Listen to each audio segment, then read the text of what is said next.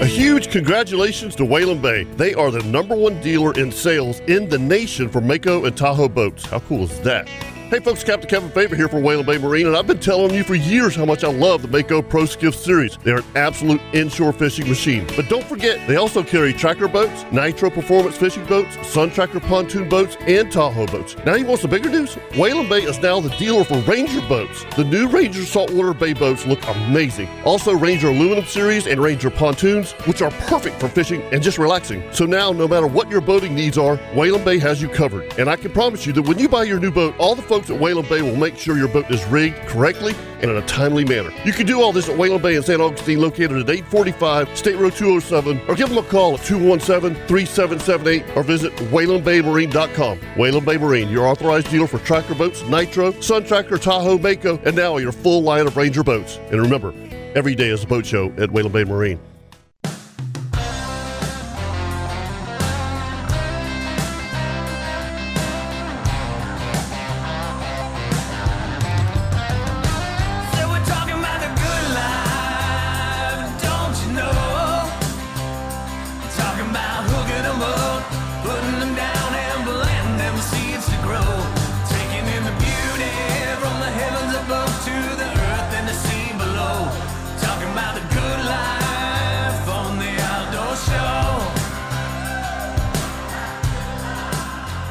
Good morning and welcome to the Nimnik Chevrolet Outdoor Show. Jeff Logman and Captain Kirk Waltz. Favor is on a research mission up in Georgia to find out exactly how the deer hunting is in December. So we sabbatical, actually. We called very important high places and got Mr. Dave Edwards of Tall Tines Consulting in White Oak. The king of rut. Right? Yeah. Yep. Glad to be in studio with y'all again this morning. We got him just in time because it's about time for Alabama's rut to be kicked into full gear. You think he's excited? He'll be gone. Yep. Yeah, look at him. He's all pumped looking forward to it. When you going? Next week?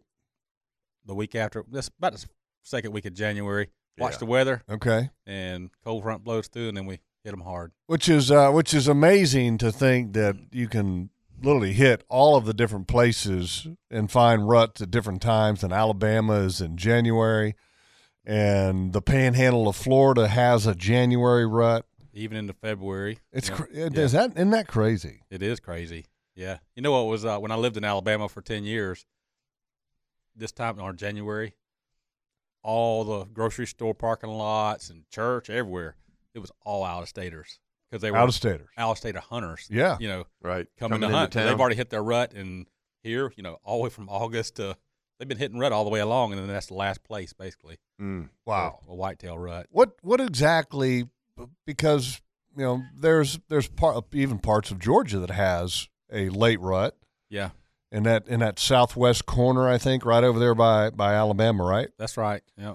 And when does that start? I mean, when will you see – the bucks starting to cruise? Because, like Gordon and those guys are all over there around Faceville, Georgia. Mm-hmm. And this week they're like, man, they were hauling west. They're chasing right now. They're starting to push and do. And in fact, I just got pictures just an hour ago from Alabama with a buck pushing a doe. You can tell they're blurring across. They're running across the camera. They're not like wide open yet, but it's starting to. Especially when you get the weather. Yeah. The weather right now is perfect. It is. Yeah, so, like right now, southwest Georgia, it's time to start getting out there now. Oh, yeah. Which works perfect on Christmas vacations. You don't have to, Yeah, or can not be good. Yeah. Family commitments. Depends. Hey, I'll be home Christmas Eve for, about 5 o'clock. Don't go over real big. And then I'll be home Christmas Day until about 10 a.m., open up presents with the kids, and then I got to go back. Yeah, I had to play that card pretty careful in Alabama because we hunted all the time. Yeah. And I had little ones at home. Yeah. I can remember it wasn't Christmas, but it was Halloween. Where you take kids trick-or-treating. Oh, yeah. And I went hunting, which I should not have gone hunting, in the afternoon. Oh. Yep. Had shot a deer. Oh, no. Dragging it and all that good stuff. Get it to the truck. I'm way out. Like, off a nasty clay road through a gate back in the woods kind of thing. I'm coming out, and there's my wife walking in the dark, mud up to her knees. Oh, no. Had come out there looking for me and gotten stuck somewhere. Oh, she was in some no. other place that she wasn't supposed to be, I guess. But anyway, that was not good. Yeah. Because she was worried about you. Just think about you're out in the middle of the woods and you're riding along, and it's dark. And I'm coming out, and what is that? And there's something in the road. And it's your find wife? out It's my wife. Yeah. That is not good. Big, mean, mad animal. Oh, big and mean and Man. mad.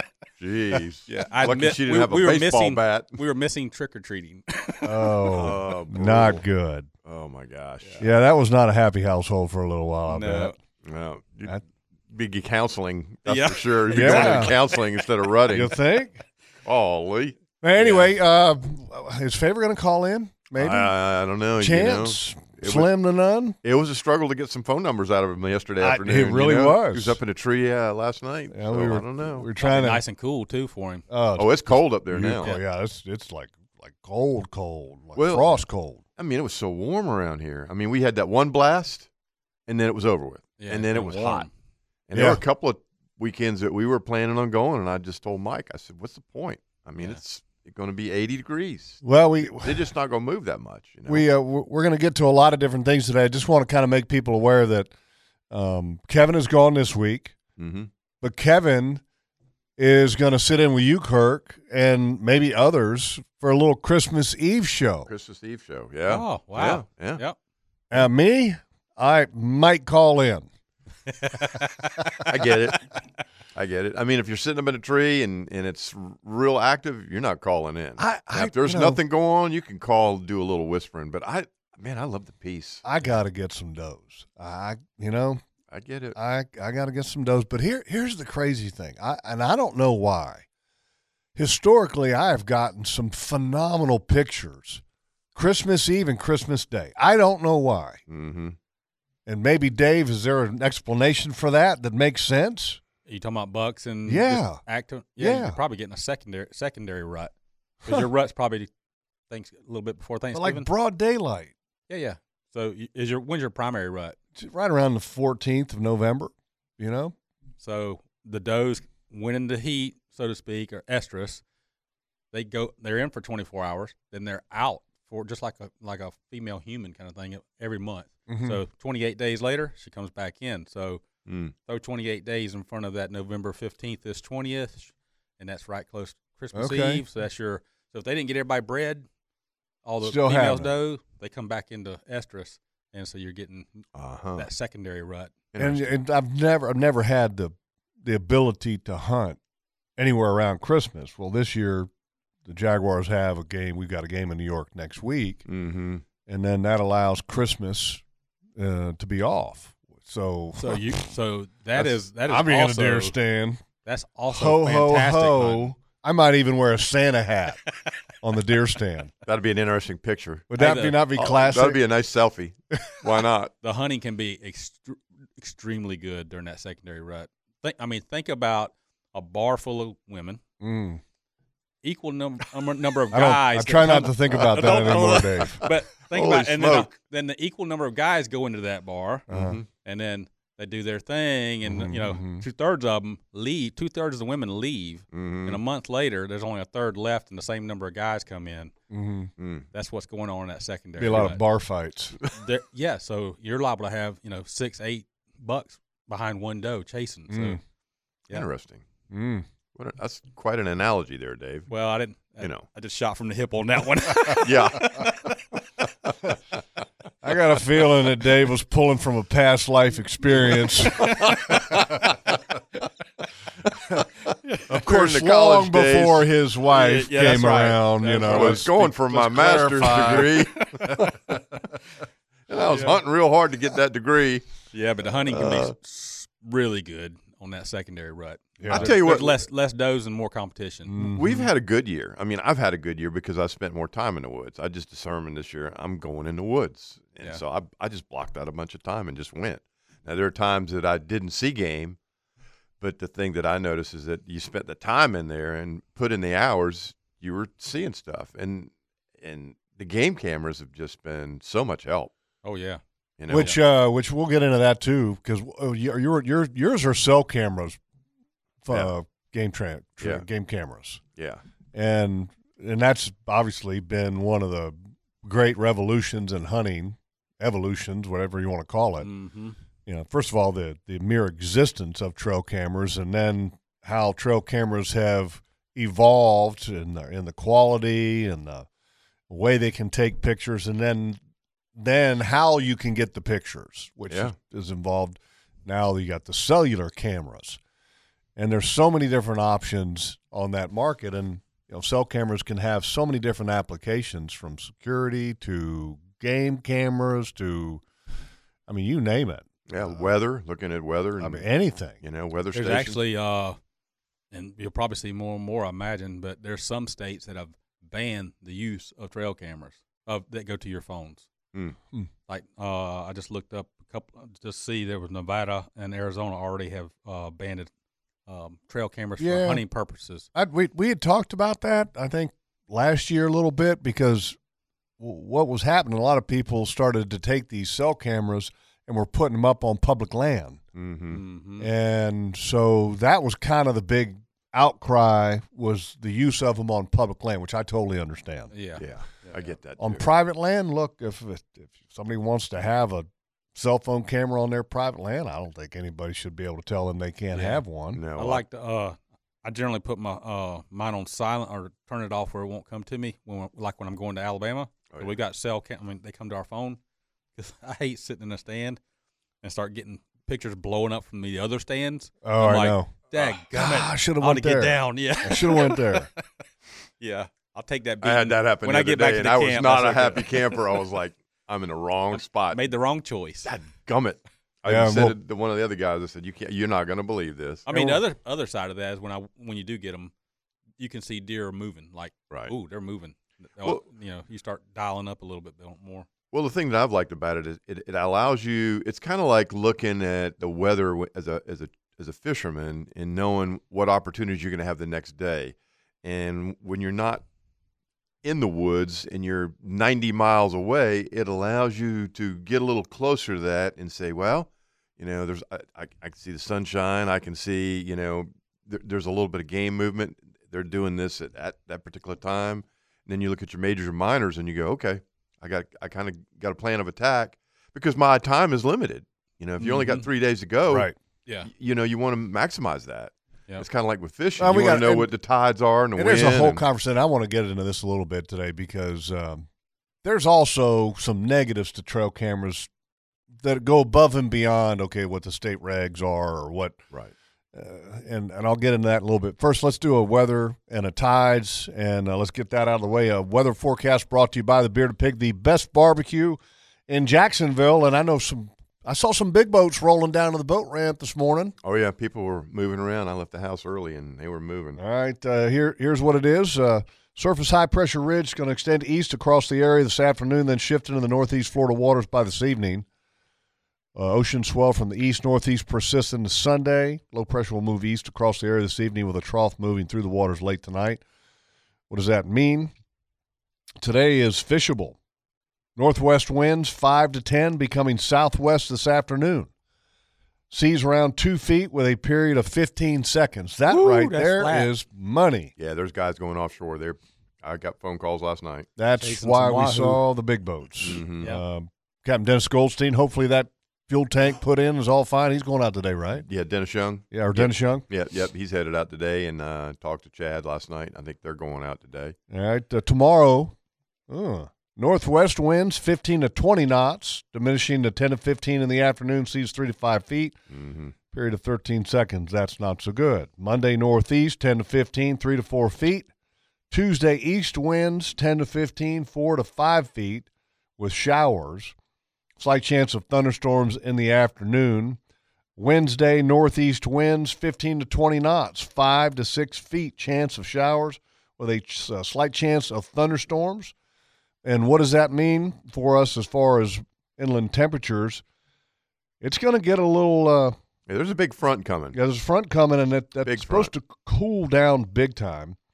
So next week, what we talked about there with that rain, That's going to be the highs around mid-60s, with the chance of rain Tuesday, Wednesday, Thursday. Well, that cold front is rolling in right behind it. Yeah, Arctic Clipper. Big time. Big time Arctic Clipper. Big time. So we're talking about the highs on next Saturday, a week from today, being 43 degrees. The high. Mm-hmm. The overnight low, 35. Yeah, there's going to be some freezes for the first time this year. Ooh, buddy. Yeah. That's going to be chilly. I mean, I looked at the Dakotas this morning, and where we go in Sioux Falls, north of Sioux Falls, 8 degrees.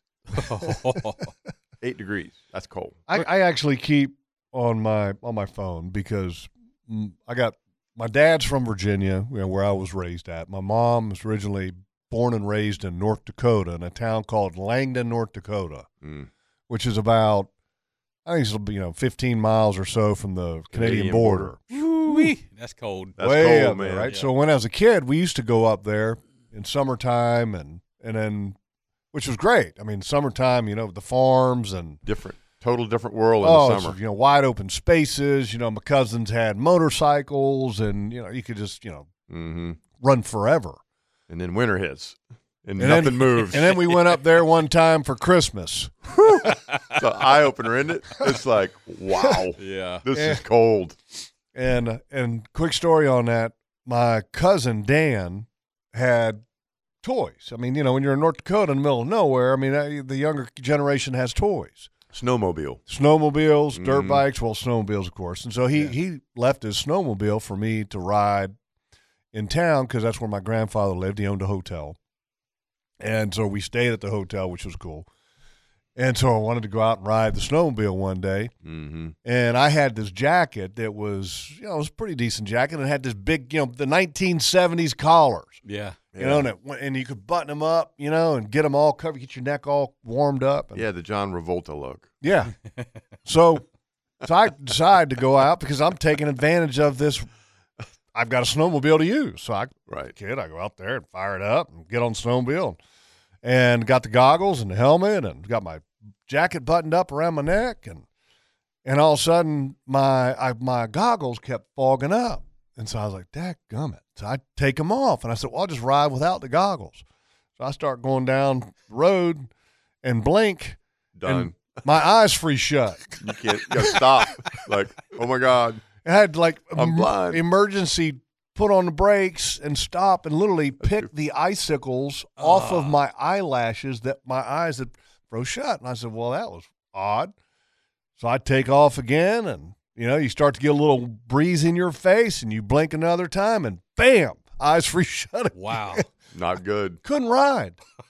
So I turn it around, go back, park it, walk inside, and my mom's like, what are you doing outside? Do you have any idea how cold it is? I'm like, Mom, it's not that cold because it's a dry cold. Oh, yeah. But it's cold. It's a sneaky cold. So I go to take my jacket off. The buttons were froze to my neck. She had to go get warm water and pour it on my neck. So as a kid, I remember going back to Virginia, and I was like, everybody was like, dude. Just don't put your tongue on a bite. No. Yeah. No. You got to think back now because the pole. Go put the tongue on the pole. No, this is middle school now. You come back and you got 2 big red marks on your neck. That boy got a hickey. And the guys are going, Yeah. What's he been who gave you that hickey? Man, yeah, baby. So these ain't hickeys, man. I got buttons frozen in my burns. neck. Anyway, to end the story real quick, the next day, the front page of the Grand Forks Tribune, I think it was, the newspaper, which is Grand Forks, North Dakota, new record, -100. Golly. Ugh. That's what the temperature was that day when I was riding that snowmobile. I can't even imagine. Buttons froze on my neck and my eyelashes were freezing shut. -100 degrees wind chill. That's cold. That's cold. That's die quick. All right, we come back. We'll do a Tide Report brought to you by Angie Subs and more right here on the Nimnik Buick GMC Outdoor Show presented by Duck Duck Rooter.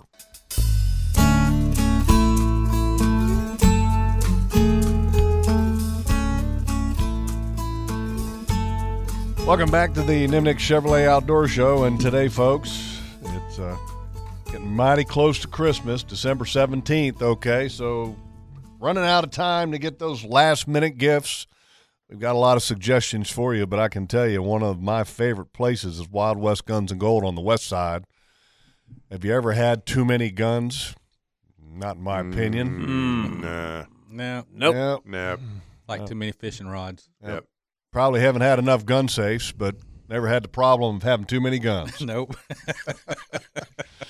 So go by and see Victor and the boys at Wild West Guns and Gold over there on the west side, and I can tell you they have a great selection, great prices, man. Prices are fantastic.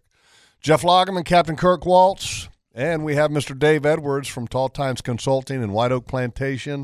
We were just talking a minute ago about how Dave's far-reaching consulting services go all the way up into Illinois, and you need to find us a place to hunt up there in Illinois. Yeah. Just saying. It's pretty magical up there. It is. I hunted one time up there, and it was truly a cool thing. It's a lot different feeling sitting in a stand knowing that within 90 seconds, 180 plus could be walking by you. Well, the deer act totally different.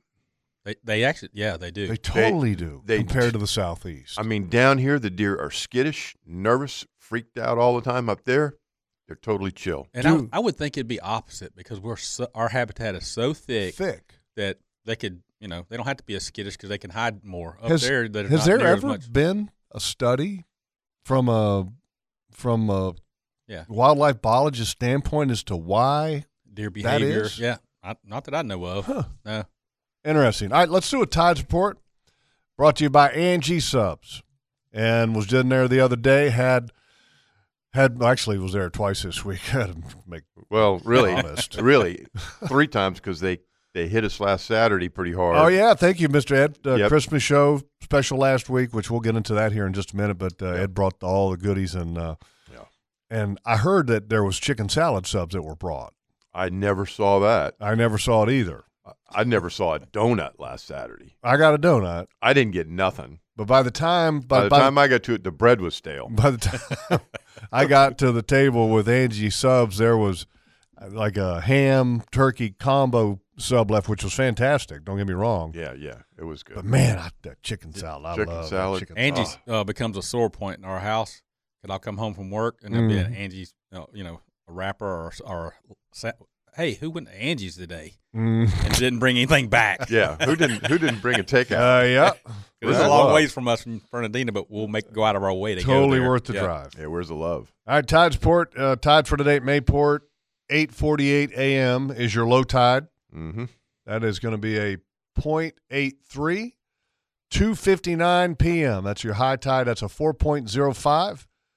And then at 9:04 p.m. tonight, dark, it's going to be a low tide. That's a 0.38. That's your tides brought to you each and every week by Angie Subs. All right, before we strike up our conversation back to Illinois and other places, let's go to the phone lines. Gary has gotten back into our lives and would like to chime in this morning. Good morning, Gary.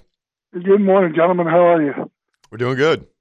I got a question for you, Jeff, and one for you too, Kirk. right. Hey, Jeff, what was the key to playing like in bad snow when you played? Did you wear longer spikes? How were the spikes different than you played in warmer weather? And your question for Chris? No, when I asked Kirk, one for Kirk. Yeah, okay. Not me. He didn't want to know nothing from me. Longer spike didn't really play much in the snow. Gotta Yeah. say, and then when we did, they cleaned the field off pretty good. Mm-hmm. Didn't they cover it with big mats or something? Yeah, they covered them up, and then they uncovered them. But played in a couple games in Buffalo that were had a lot of snow. Actually played in the coldest game in the history of the Buffalo Bills, and it was like minus 40 or something like that. That has to be brutal, though. It was, and that was back when, Buffalo I think still is artificial, but it was the old school AstroTurf. And when it was cold, like a rock. It was. Yeah. It was hard as a rock. And all the blades probably got hard too. The blades were so frozen and stiff; they were like knives when you landed on it, and so they would literally. You talk, the carpet burn. Yeah, you get rug burn. You get the turf burns on your elbows and your knees, and then when you hit, it was like playing on concrete. Yeah, hard. And the worst thing is that when you would take your helmet off. Okay, you're hot, you're warm, you're sweaty, you take your helmet off, and then you go to put the helmet back on, and if you didn't put the helmet on the heated bench, your helmet was like a brick because it froze So like all of the plastic was hard as a rock, and so that's not good. It was like trying to put bricks on scraping bricks down the sides of your head to get your helmet back on. That just sounds raw. Quick story on that. And it was that game, Gary, and our defensive line coach, God rest his soul, he's passed away, Mr. Greg Robinson, who was our defensive line coach when I was with the Jets, and he went on to be defensive coordinator with the Denver Broncos when they won Super Bowls with John Elway, was the head coach at Syracuse, wonderful man. And we were standing on the sideline going over those still pictures, that they take and they would send down, and so you could look at formations and talk about the plays. Yeah. And we're sitting there, and he's showing me the pictures, and all of a sudden I look down. We're standing in front of one of those gas blower heaters, like a flamethrower. Yeah. Standing one in front of them, and all of a sudden I look down, and back then that was in the 90s. You remember like the Sergio Tacchini outfits that? Yeah, the polyester outfits. Catch on fire real easy. Dude, all of a sudden he's got flames climbing up his leg. I'm like, Greg. He goes, yeah. I said, your leg's on fire. And he's like, oh, he's patting at his leg. Oh, my God. And the whole Sergio Tacchini Jets outfit, man, was starting to get on fire. And he almost had to do the stop, drop, and roll. Yeah. Melt to you. Man. Anyway, all right, Gary. Sorry about that. Kirk, you got a question for Kirk? No, that was a great story. I enjoyed it, Jeff. Hey, Kirk, what was the most valuable advice when you first became a captain? The most valuable bit of advice you got? I'll never forget. God rest his soul, Wimpy Sutton, who used to be a charter boat captain and school teacher at Fletcher High School for so many people on the First Coast. One of the nicest people you ever want to meet. I was struggling early in my career. This is 26, 27 years ago. And Wimpy came in and he walked over to me, and I was standing there looking at the boat, and I was leaning on the side of it, and all the guys that were the seasoned veterans were pulling out. And he walked over to me, he said, so had a hard day, huh? And I said, just brutal. And he goes, yeah, you didn't catch much? And I said, no, sir. I said, I didn't do very good. He goes, can I give you a suggestion? And I said, what? And he said, keep it simple, stupid. And I said, what?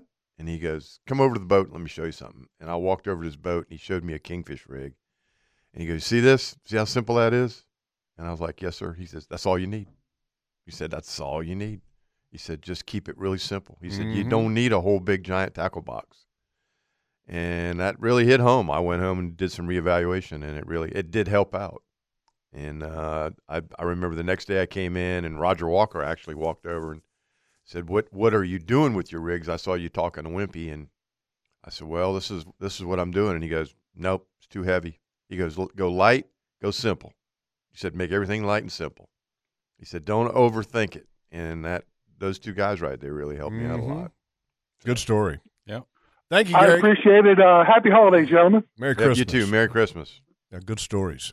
So, all right, let's take a break because we were a little bit behind on the last one. Let's be ahead on this one. And then when we come back, more with me, Jeff Lageman, Captain Kirk Waltz, Mr. Dave Edwards of Tall Tines Consulting in White Oak Plantation, right here on the Nimnick Buick GMC Outdoor Show presented by Duck Duck Rooter.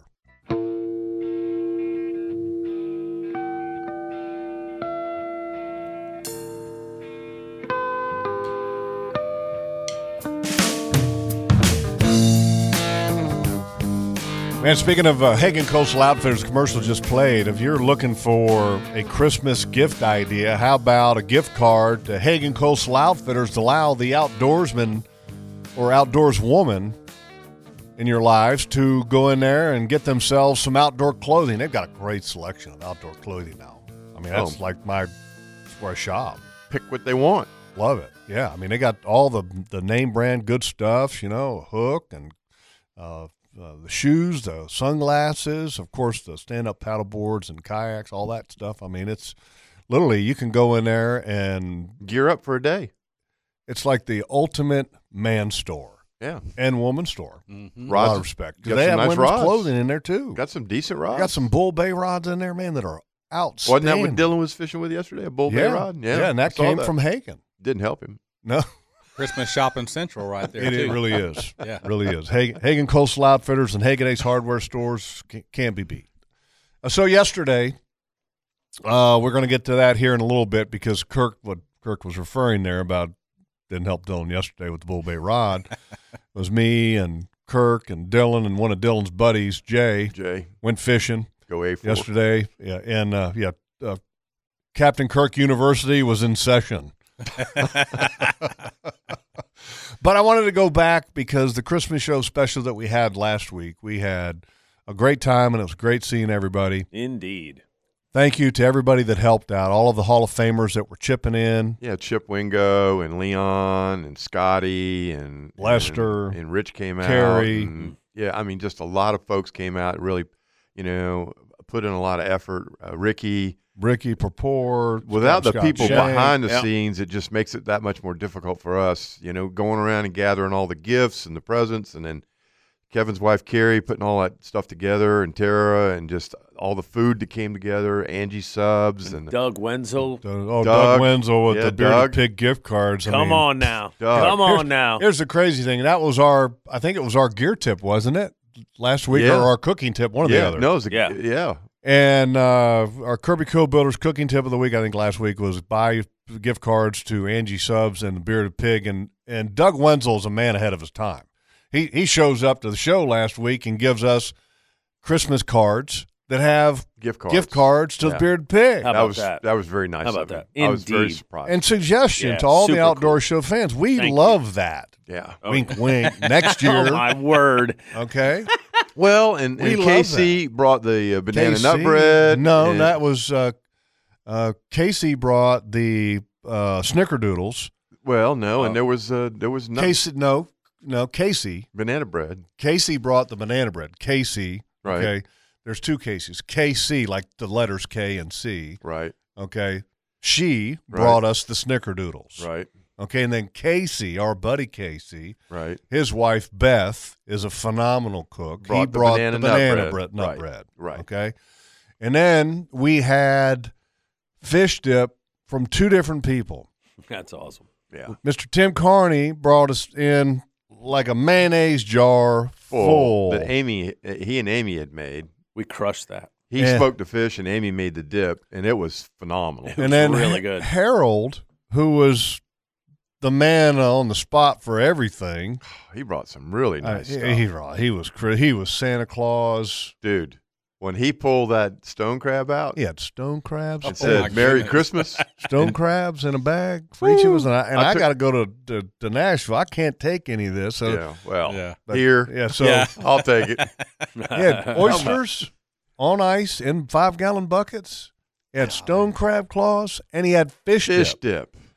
So I take Harold's fish dip and Mr. Tim and Amy Carney's fish dip on the plane to go to Nashville, and that was a funny picture too. It got crushed. Him walking around the plane with a serving tray. I had a serving tray with the crackers and the fish dip, and somebody took a picture of it. I sent it to Amy, and she said that was great. Had Jaguar staff just crushing it. Yeah. I mean, crushing the fish dip. I mean, you just tried it. I mean, it's so good. It's fantastic. Both of them. Well, the guys were all at the camp, so when I get up there, Tim's up there with his brother-in-law Chip and Zane, his son, and we're all hunting. And I'm going, look, I got some treats for us for dinner. And, we got to go back to Jacksonville. And I looked at Mike and I said, well, I guess we're eating all that stone crab ourselves. And we did. Darn. Darn. And Mike and I ate like kings that night. I mean, how many pounds was that, do you think? I'd say it was a couple pounds. A pound and a half. Yeah, a pound and a half, 2 pounds. And stone crab claws, I mean, that's a lot. That's a lot. Yeah. I mean, all I did was steam them a little bit. What did you eat? Did you have any sides, or was it just that? No, we had that, and then I roasted some acorn squash. Oh, in the oven, roasted acorn squash with just a little bit of honey. Mm-hmm. And a little bit of butter. What is acorn squash? It's like a green squash, and you open it up. It's kind of looks like an acorn, about the size of a what? Yeah, grapefruit. Kind of the shape of a gourd. Okay. Yeah. And then when you cut it, it looks like a cantaloupe color when you open it. Right. Yeah, it's green on the outside. And when you cut it open, it's yellow on the inside. Okay. And then you just cut it up into cubes. And Karen, Mike Wren's wife, had generously donated it to us, and I just tossed it in a little bit of olive oil, a little butter, and a little bit of honey. Interesting. Roasted it in the oven, and that's what we had with stone crab. Man, you talk about a good meal. And some garlic, fresh garlic bread. Perfect. Roasted you got to garlic have bread. a little bit of carbohydrate to go with that. Oh, son. Yeah. Did you do the Mike even drank a beer, which is, he doesn't drink a lot. So he had a beer. What did you have on the bread? Did you butter it up? Yeah, it had garlic on it. Fresh garlic. Got a little butter? Olive Butter. oil? What? Butter. Got to have some butter. Had fresh butter on it. Fresh baked bread, by the way. I love butter bread. And it was in the aluminum sleeve, so you just put the whole sleeve in the oven. Mm-hmm. Yeah. Son. Tasty. It was. We made That's it. That should be a Kirby Co-Builders cooking tip of the week right there. The hardest part about stone crabs is just crushing them. And, you take it, put it on a cutting board. And I was going to take them on the plane. Put a towel over there. Yeah. And I was like, you make a mess. You make a freaking mess. So what? Dripping. So what? It's not your plane. I was sitting there. It's a rental, right? It's not your plane. Look, it's not my plane. It's not your plane. I was trying to think, how They'd be could picking I, stone crab chunks out if of I take the stone ashtrays. crabs on the plane, how can I get into them? It'd be And tough. I started thinking, I was like, Got to have a mallet. could I get a hammer on the plane? Yeah, it only takes one little piece or juice to make, A 3 stink. 4 days later. Yeah. That smell starts exuding. And I said, I better not. I'll tell you what, But though, they're good. we ate as much as we could eat, and I think there was one claw left, and I looked at Mike. I said, I can't eat another bite. Thank you, Harold. Yeah, I mean, Harold, that above was and beyond. that Thank was you, very Tim and generous. Amy.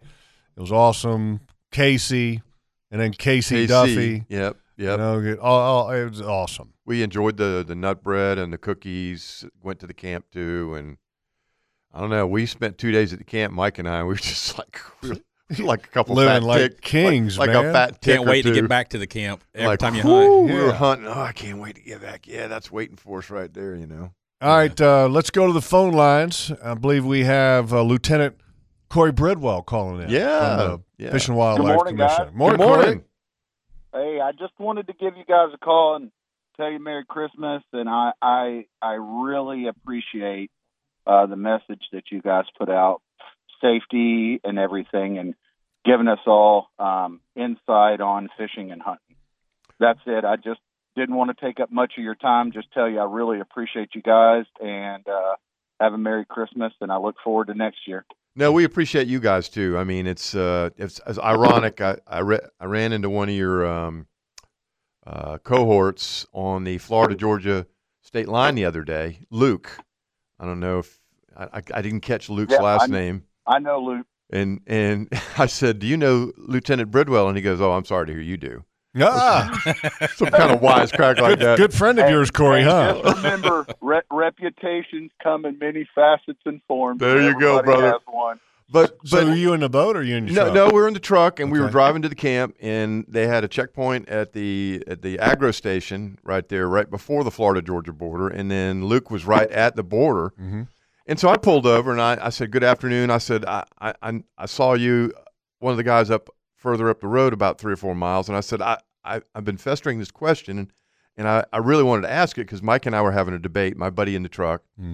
I said, as I understand it, we're supposed to bone the deer out after we harvest it in Georgia to transport it to Florida. And he said, yeah, that's correct.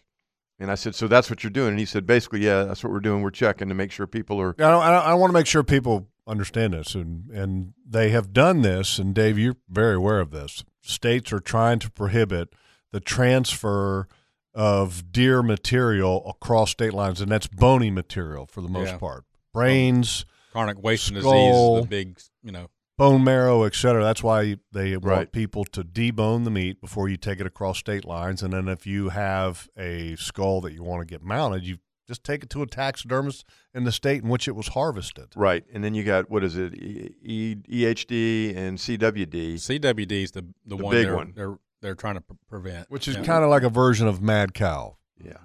Well, Corey, the question I had to Luke was that, if you harvest a buck, and you decide to cape it out and keep the skull to have it mounted, what were the procedures for that? And I was not totally aware that you have to get all the, not to be gory or anything, but you have to get the brain matter out. Yeah. Interesting. Luke gave you the rundown of that.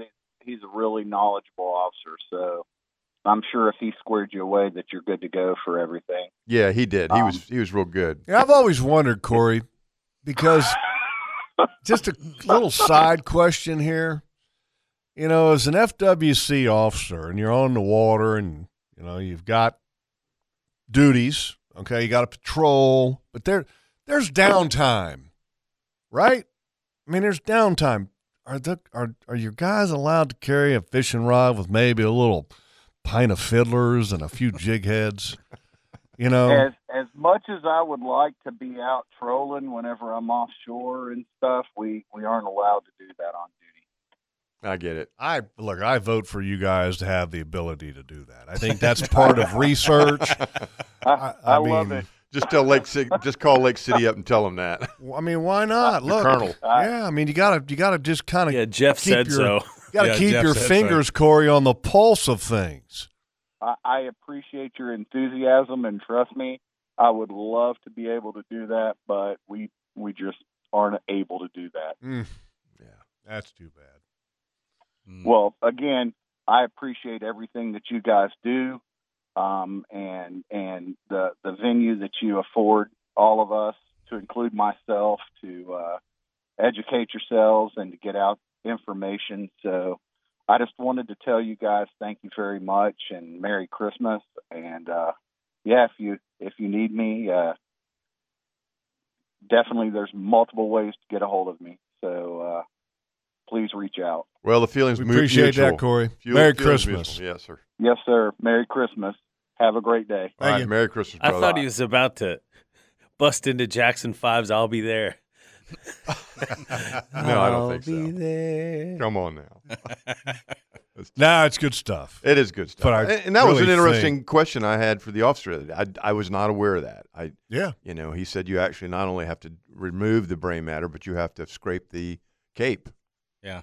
And I you know. Scrape the cape. Sounds like a marketing. It's easier just to take it to campaign. a taxidermist and state it which it was harvested. That's right. Easy and enough. let them scrape the cape. Yeah, exactly. That's right. All right, let's take a break. If you'd like to join in this morning with me, Jeff Loggeman, Captain Kirk Waltz, Mr. Dave Edwards of Tall Time Consulting and White Oak Plantation, 904-641-1010 right here on the Nimnik Buick GMC Outdoor Show, presented by Duck Duck Rooter.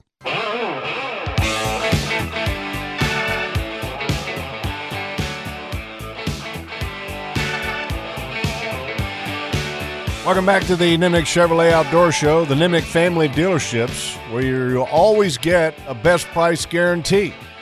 Nimnik will meet or beat any written offer that you bring to them. And here's the beauty of it. Nimnik's been doing things the right way since 1941.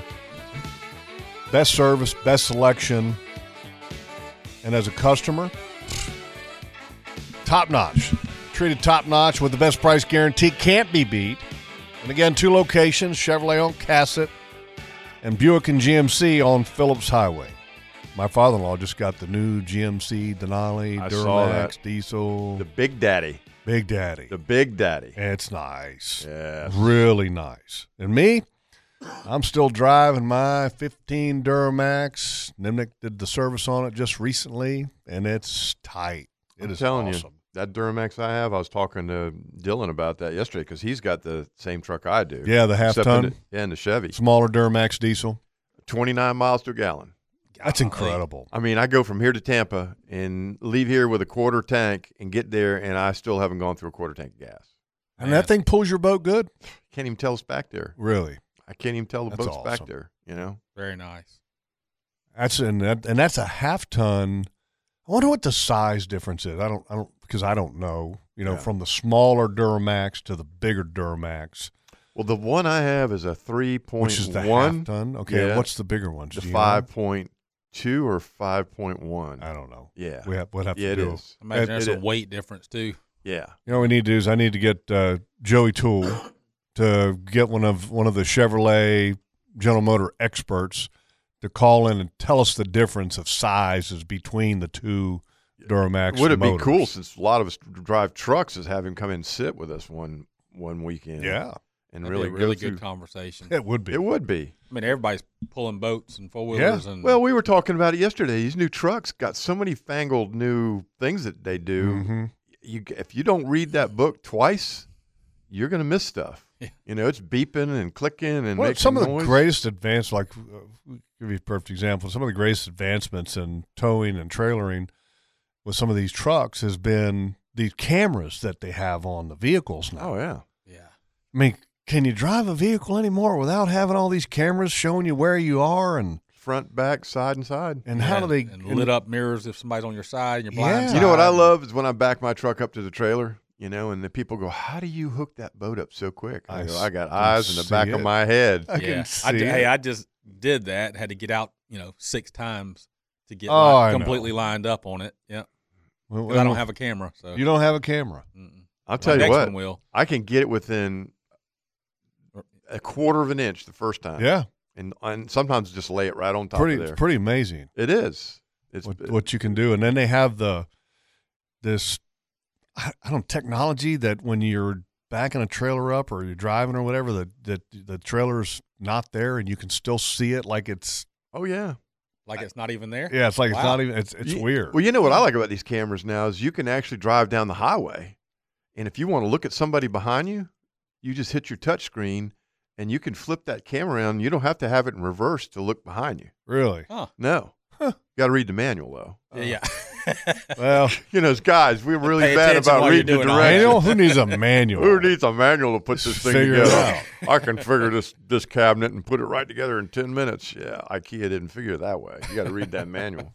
All right, so I got to share the story from yesterday because we kind of talked about it a little bit.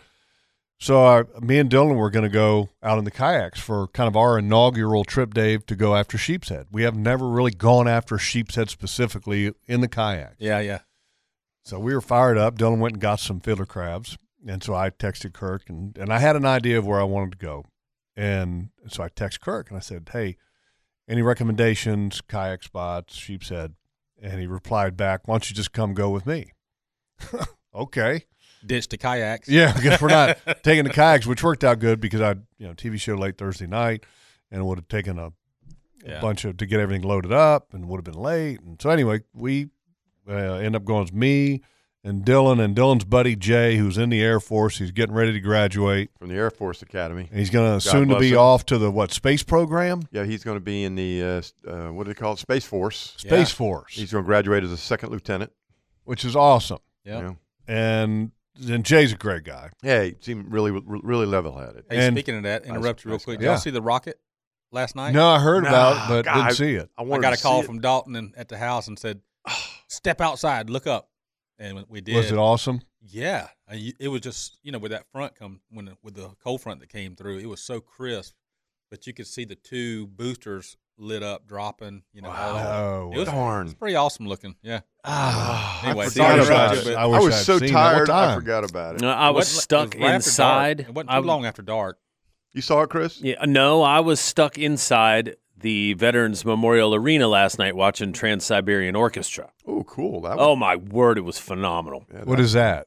that's It's a big show that comes around every Christmas season, and it's like a big a Christmas show. like rock opera kind of Cool. sort of thing. Man, it was fantastic. That's awesome. I want to hear more about that. It's awesome. I mean, just breathtaking. So we end up meeting Kirk at Mayport, and we stopped by and told Kirk, said we'll buy some bagels, and so we swung into a Panera and headed out to Mayport and had everything bagels on the dock. Yep. Even offered one to one of the mullet fishermen that was getting ready to depart. Yep. We had a couple extra, and the mullet fishermen are out. They're hard at it right now, catching roe mullet. the roe mullet, which the mullet that have eggs, which Kirk, you said that's big overseas market for that. Big time. I love eating it myself. Do you? The You like roe? mullet roe? Frying it. Really? Yeah. Really? Yeah. I'm not a big fan. Yeah, the texture just doesn't do it for me. I don't know. But the smoked mullet, that's what we're eating Yeah, this morning, the fish that- dip that Yeah. Oh yeah. Yeah. Amy provided yesterday. So we meet Kirk at the ramp about 7:30. We got there a little early, which was good, and hopped on the boat, ate some bagels real quick, and then we eased out. And we had great weather. It was unbelievable. Great weather. It's cool, but Hardly any wind was calm. Yep. Light wind. Kind of gently out of the northwest, and we bounced around, and we eventually got on a really good bite there. Should I say Kirk got on a really good bite. Kirk took us to school. Jay caught one who's kind of the novice fisherman or never been fishing really for the most part, I would say. Right. Caught the first one, which we were like, if Jay can catch him, we're golden. We're going to crush him. We're going to crush him. And then all of a sudden it just kind of didn't happen. And yeah, we were wearing the blennies out. The blennies were everywhere. Yeah, the blennies. Oh, my God. Blenny City. Kirk just started wearing them out. I mean, it just – and he's sitting there and he's telling us how to do it. And I'm watching him and I'm trying to imitate, you know. Hang on. Kirk's telling you how to catch sheep's head? Well, he was explaining it to Jay and trying, and I'm sitting there watching him catch fish after fish. And I said, hell, I need to listen.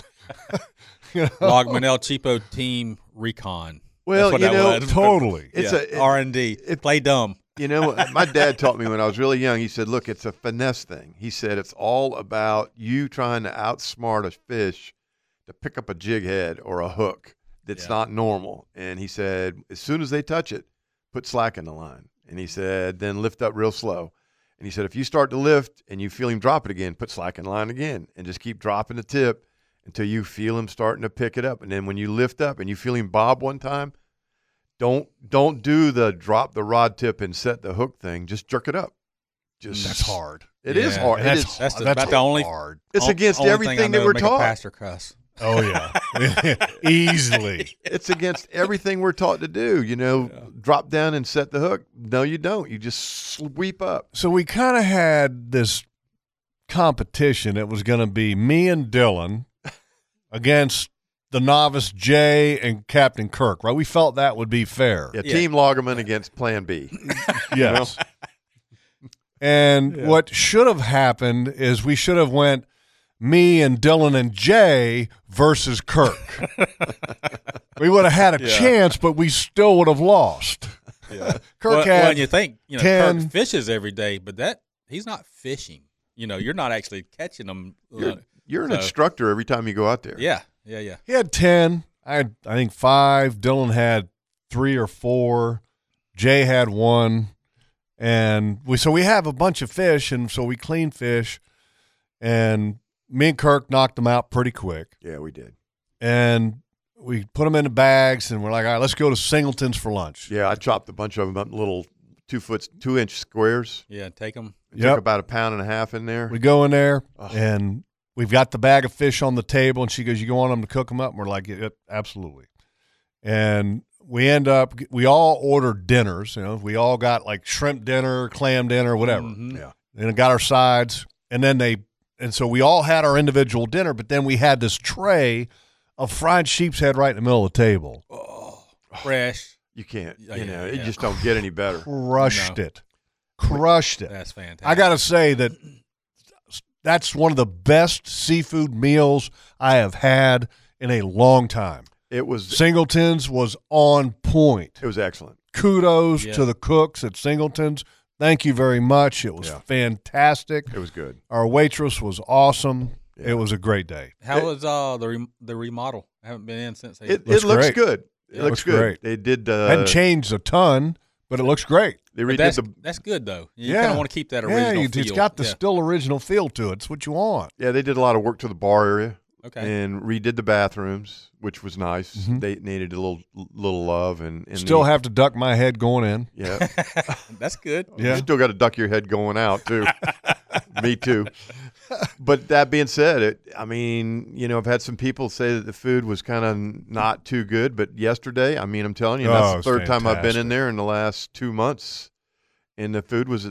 I wouldn't say good. It was excellent. Excellent. It was excellent. Could not have been better. The sheep head, you put it in your mouth, and it just kind of melted. Fresh caught, fresh cooked sheep's head. Jeez, it was good. Nothing better. Anyway, great day, and we had a great time, and looking forward to doing that again sometime. Yeah. Because that's a great combination, fishing Mayport and then stopping in for a fresh seafood meal. Yeah. And had to follow it up with a major power nap after that. I think it was That's about a good day right there. Might have been the peanut butter pie. Peanut butter pie. We did have the peanut butter pie too. That peanut butter pie. All right, let's take a break here on the Nimnick Buick GMC Outdoor Show presented by Duck Duck Rooter. When we come back, we're going to have an LV Hires Inc. Gear Tip of the Week.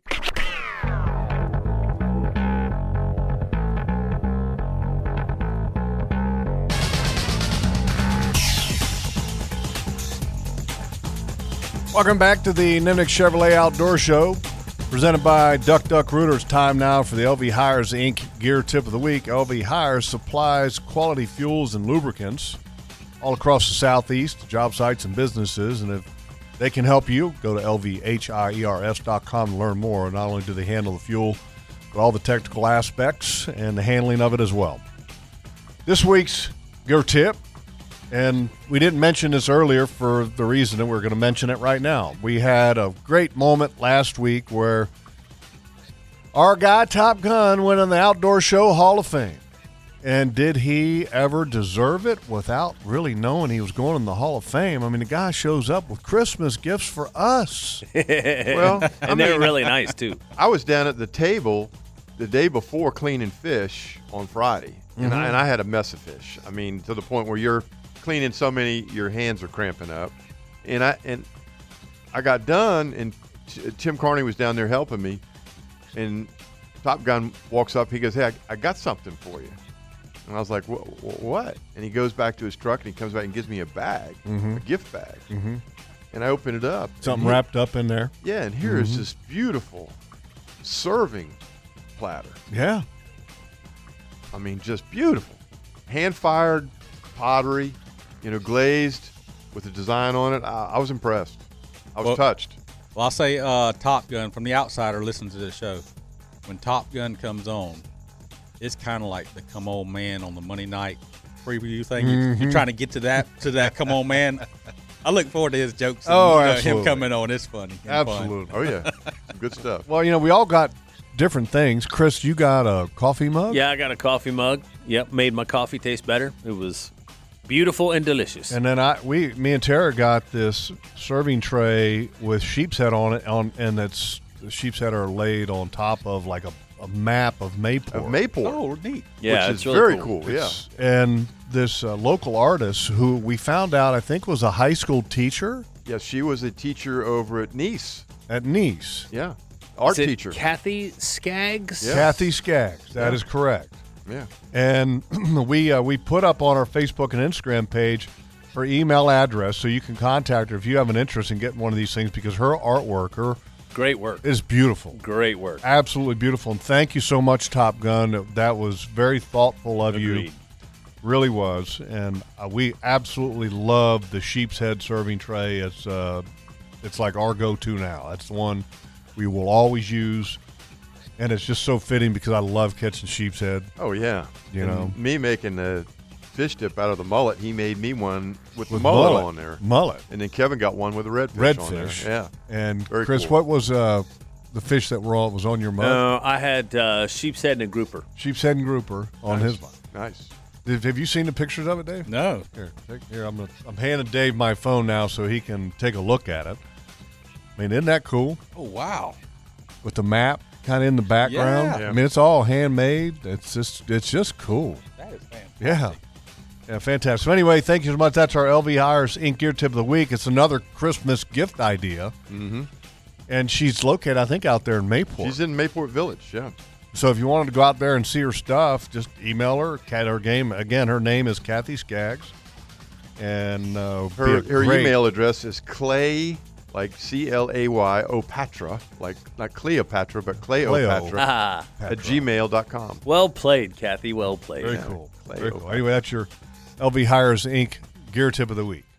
We're in studio. Me, Jeff Logum, Captain Kirk Walsh, Mr. Dave Edwards from Tall Tines Consulting and White Oak Plantation, and Kevin is surveying deer populations in Georgia. Yes.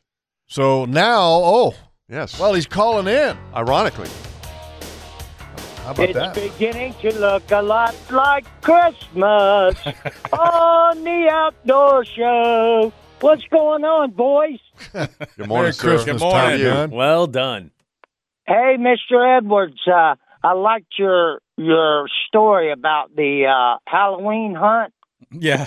And when you saw your wife up to her knees in mud, I wonder what she would have done if you'd have got out of the truck and said, "Trick or treat." I bet you'd have really been in trouble then. You might not be sitting here. Yeah. My thoughts were scattered all over when I saw that that's what that was when I pulled up. Oh, man. Trick or treat was the last thing on my mind. Uh-huh. Yeah. The Christmas party was phenomenal. Phenomenal just to see everybody. It's such a tribute to y'all to have all those fans that come out to see you. Well, big thank you to Top Gun, to Ring Power, Yes, for hosting it. for sure. And they had a career day going on at the same time, and they're fantastic and kind of provide the venue for us. Yeah, great people, great company, and just everybody that was there. And I think next year, y'all should do something around the middle of the year, and then December do the Christmas party, because there's a lot of people that want to see y'all. I know that's a lot of work, but it's only twice a year. People want to meet y'all. You put that one, the summer edition, together, Top Gun, and we're all in. What we need to do, Top Gun, and I've got an idea that just hit me. Uh-oh. And that's trouble. How cool would it be to have an outdoor show on a Saturday morning at Angie's Subs? Mm-hmm. Oh my goodness! Do a cookout. Yeah. No, I mean to have the sub shop open in the morning. Yeah. And then they have breakfast options. Oh, I like it. Breakfast sub options. How cool would that be? We actually That'd be great. We did a show there one time. We did a live remote at Angie Subs. I don't know if you remember that. That's great. Yeah. And Mr. Malin outdid himself. I got to meet him finally for the first time, and he just had subs galore for the party. I mean, they didn't run out. They had stuff left over. He went all out. He did a great job. It was really nice. Good, but here's the thing, Top Gun. Who ate all the chicken salads? I never saw any chicken salad because I didn't actually eat. And then when there were so many subs, I said, I'm taking something home. So I took 3 subs and 2 brownies. There you go. And when I got home, I devoured them.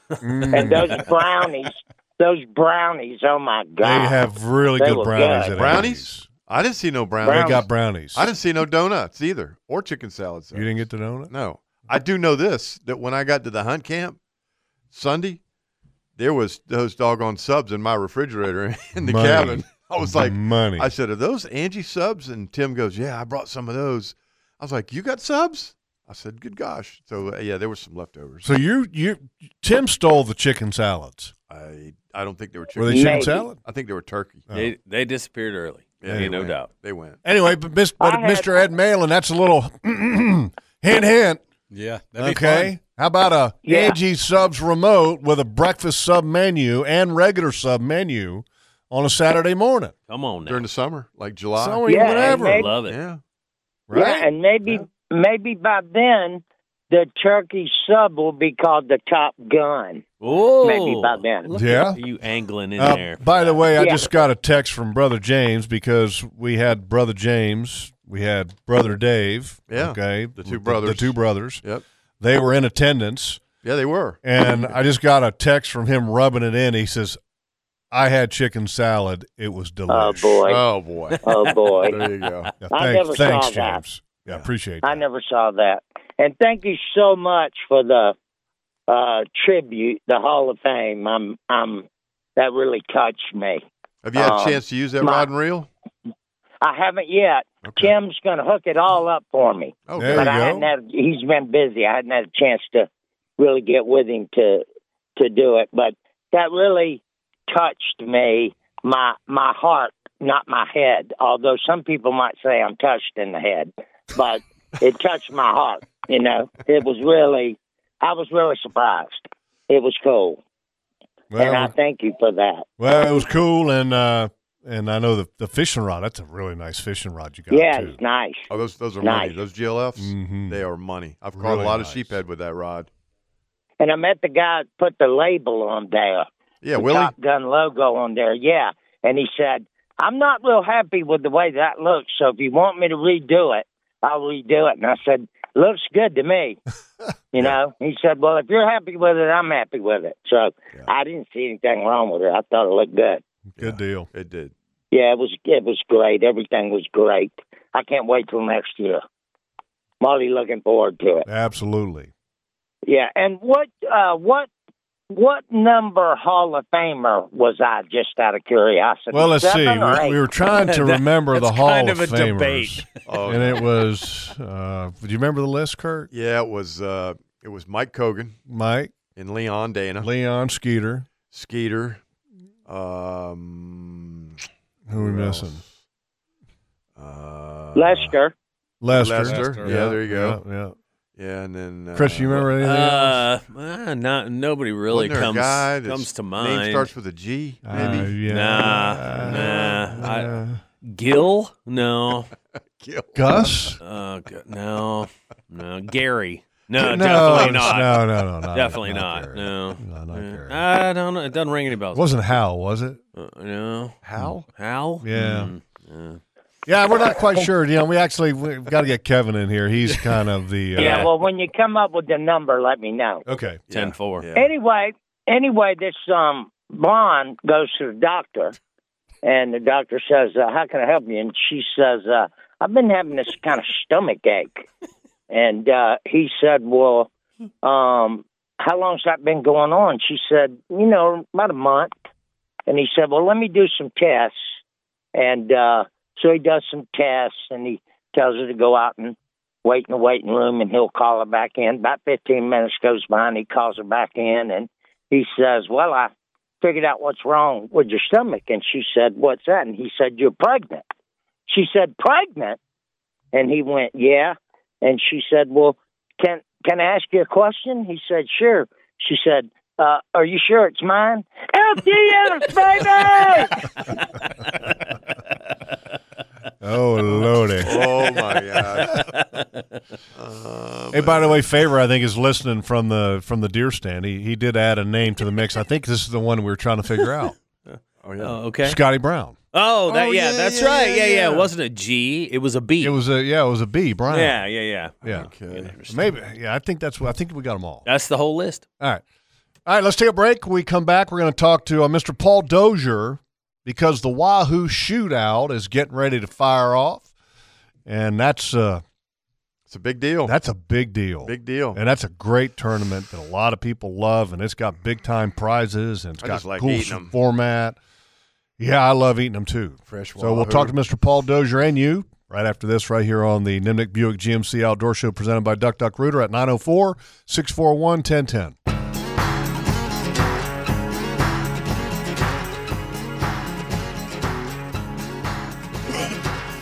Welcome back to the Nimnik Chevrolet Outdoor Show presented by Duck Duck Rooter. Don't forget, folks, if you're looking to get an extra Christmas gift at the last minute, you can always buy gift cards, and we always like them. Angie Subs, Bearded Pig, Strike Zone, Steinhatchee River Club. I mean, you name it. Oh. Yes, you can get gift cards to Steinhatchee River Club. Just call them up. Say, hey, look, looking to get a gift card. What's wrong with that? Tire Outlet. Tire Outlet. Yeah. Danny. Hey, Danny. Danny. Does Tire Outlet do gift cards? Oil changes for life. That'd be pretty cool, right? That'd be a great gift. That'd be really good. That'd be a great gift. All right, let's go to the phone lines.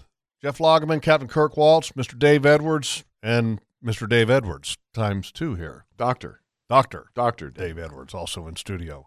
And we're going to go to the phone lines now and bring up Mr. Paul Dozier. Good morning, Paul. Good morning, gentlemen. How we doing? Fantastic. Doing good, man. I know that you have a Wahoo Shootout that's coming up, but before we get to that, there is this news item that just came out recently on Fox News, and we've been talking about it a little bit, and it's about some of the proposed rules about right whales and speed zones that exist or will possibly exist in the Atlantic Ocean. Is this craziness or what? It's very concerning. I would hope that common sense would prevail, but I don't know that we can count on that these days. I thought that common sense would have prevailed on the red snapper issue years ago, and it did not. And this is ludicrous. Luckily, and I don't know what's going to happen, but luckily there's some horsepower behind defending the fishermen and defending us on this. Viking Yachts, Pat Healy up there is heavily involved. The American Sport Fishing Association has lobbyists working on this. This isn't going to, if it passes, it's not going to pass without a fight, at least. There's some heavy hitters swinging. Of course, we've all submitted public comment and tried to have some rationale behind, why or why not. And I went to the South Atlantic Marine Fisheries Council meeting a couple months ago, and there were people there. It wasn't about that. It was about the bottom fishing closures offshore of here. But there were people there about this asking the council. It's not a council deal. They were asking the council to submit a recommendation to NOAA that this is ludicrous, type thing. I've been told that the people at NOAA just don't care. They don't care what we think. They don't care that it would put, hundreds of thousands of people out of business. They don't care anything about, all they care about is the whales. And I think that I read somewhere there were 4 whale interactions with a boat this year total, all up and down, however many, 1,000 miles of coast. And, I don't even know there was that many. It just makes no sense to me. But, no. It's the world we live in these days, guys. It's just one of those things that's crazy. Yeah, it's insanity. And what they're talking about doing is having like a maximum speed of, I think, what is it, 10? 10 knots, 10 knots. Which is 11.5 miles an hour. And that's for vessels for what? 35 feet, above 35 feet. So my 36-foot boat's going to identify as a 35-foot boat. Those people that want this law put into effect will understand. Certainly, they won't have a problem with that. I would say. It just doesn't make any sense. I mean, there's also, I think, that they don't realize that some of the safety issues with having this number at 10 knots can actually be dangerous in some aspects. Absolutely. The cruise ships, the cruise ships go 20 knots, all those big freighters, they go 20 knots, you don't think they're going to bump into the whale? Are they going to go 10 knots? It's going to change everything. The pilot boats. I saw the Fox News thing. That pilot captain, he's right, man. It gets rough out there and you can only go 10 knots. It's dangerous, you got to be able to pull up to one of those ships and, 6-8 foot seas, and it's just anyway. Let's hope that common sense prevails, right? Yeah, we hope for that, but unfortunately, common sense sometimes doesn't play a component into a lot of the decision making. It seems so. But anyway, let's change that subject to the Wahoo Shootout, which is coming up when. The first week of February, February 4th to March 26th, I believe are the dates. The first Saturday in February till the last Sunday in March are the available fishing days. The kickoff party is January 28th, and the early entry right now for $550 is in effect until the first of the year. So you can save $100 by signing up by December 31st, and we're looking forward to another big year. Or you could save already decent. It would actually be saving $200 if you went into the late entry, which is way past. It's like the last the first couple of days of February. Well, what we do is we try.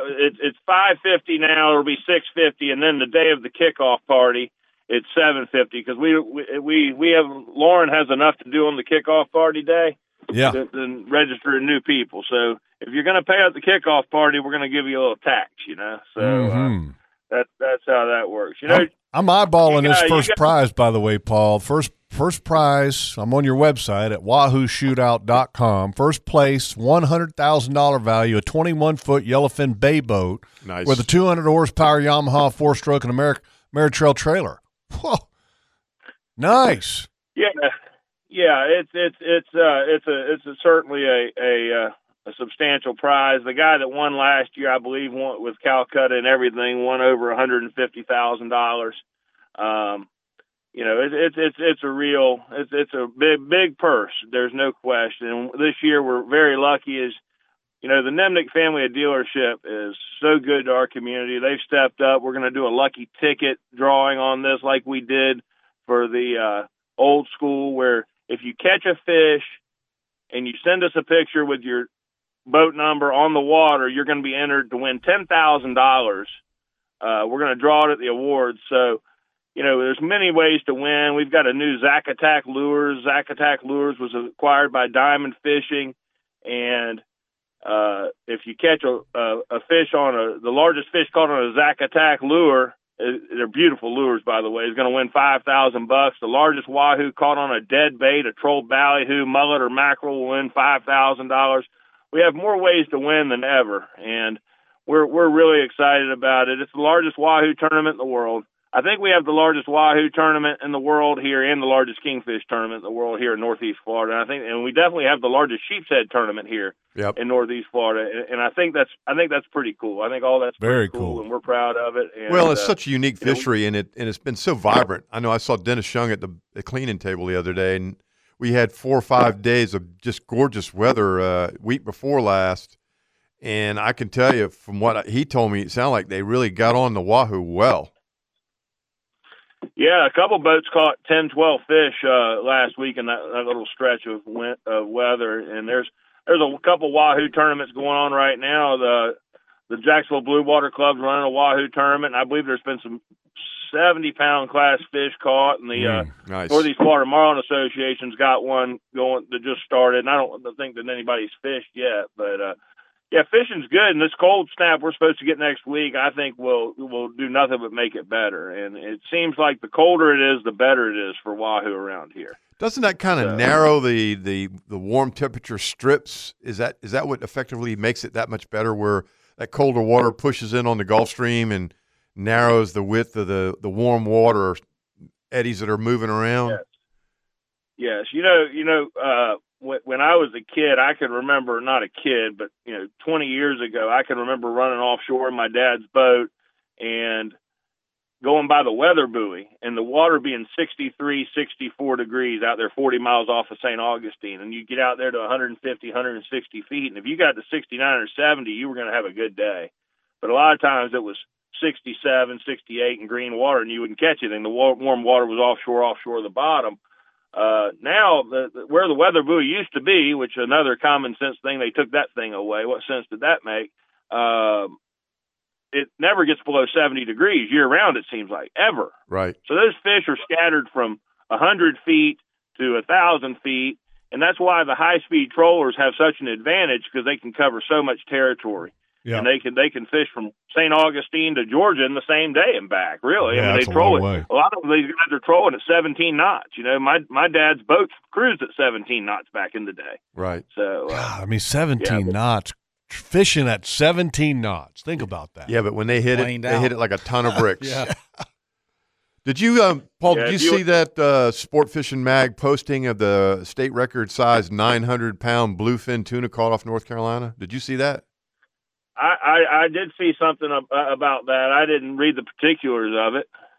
Yeah, that's wild. That's a big boy. Those fish have to come through here at some point. I know they've been seen. I know Jonathan's seen a couple of them. Yep. And some people have tried to catch them, but there's no reason they're not here. These people have been seeing these big schools of pogies out there around Elton Bottom and whatnot in the wintertime. And those bluefins aren't far behind, I wouldn't think. No, you'd got to think they're there. I saw pogies in the Mayport Inlet this week. I mean, I actually caught them with a cast net. Wow. Crazy. It's crazy, isn't it? It is. It's great. Well, Paul, times are changing. Well, we need to get you in studio to talk a little tournament fishing, because the Wahoo Shootout's coming up, but then also you have the Kingfish Shootout coming up next summer. So we got to get you in studio sometime in January. I'd love to. Just let me know a good time, and I'll be there, and I'll bring breakfast. There you go.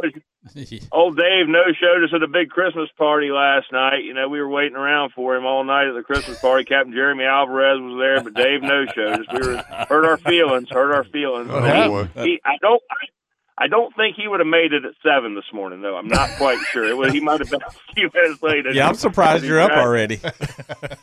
Well, hey guys, we got basketball at 8:30. Basketball practice at 8:30. Oh boy! Hey, Yep. what's the old saying? Dad used to tell you, You ain't first, you're last. no, if you're going to hoot with the Owls at night, you got to wake up in the morning and soar with the Eagles. Yeah, there you go. That's right. My dad never said that to me. Yeah, you're going to be dumb. You better be tough. That's for sure. That's right. Another way to put it. All right. Thank you, Paul. Hey, thank you guys. Appreciate your support. All right, Paul. See you. 904-641-1010 if you'd like to join us here this morning on the Nimnick Buick GMC Outdoor Show presented by Duck Duck Rooter.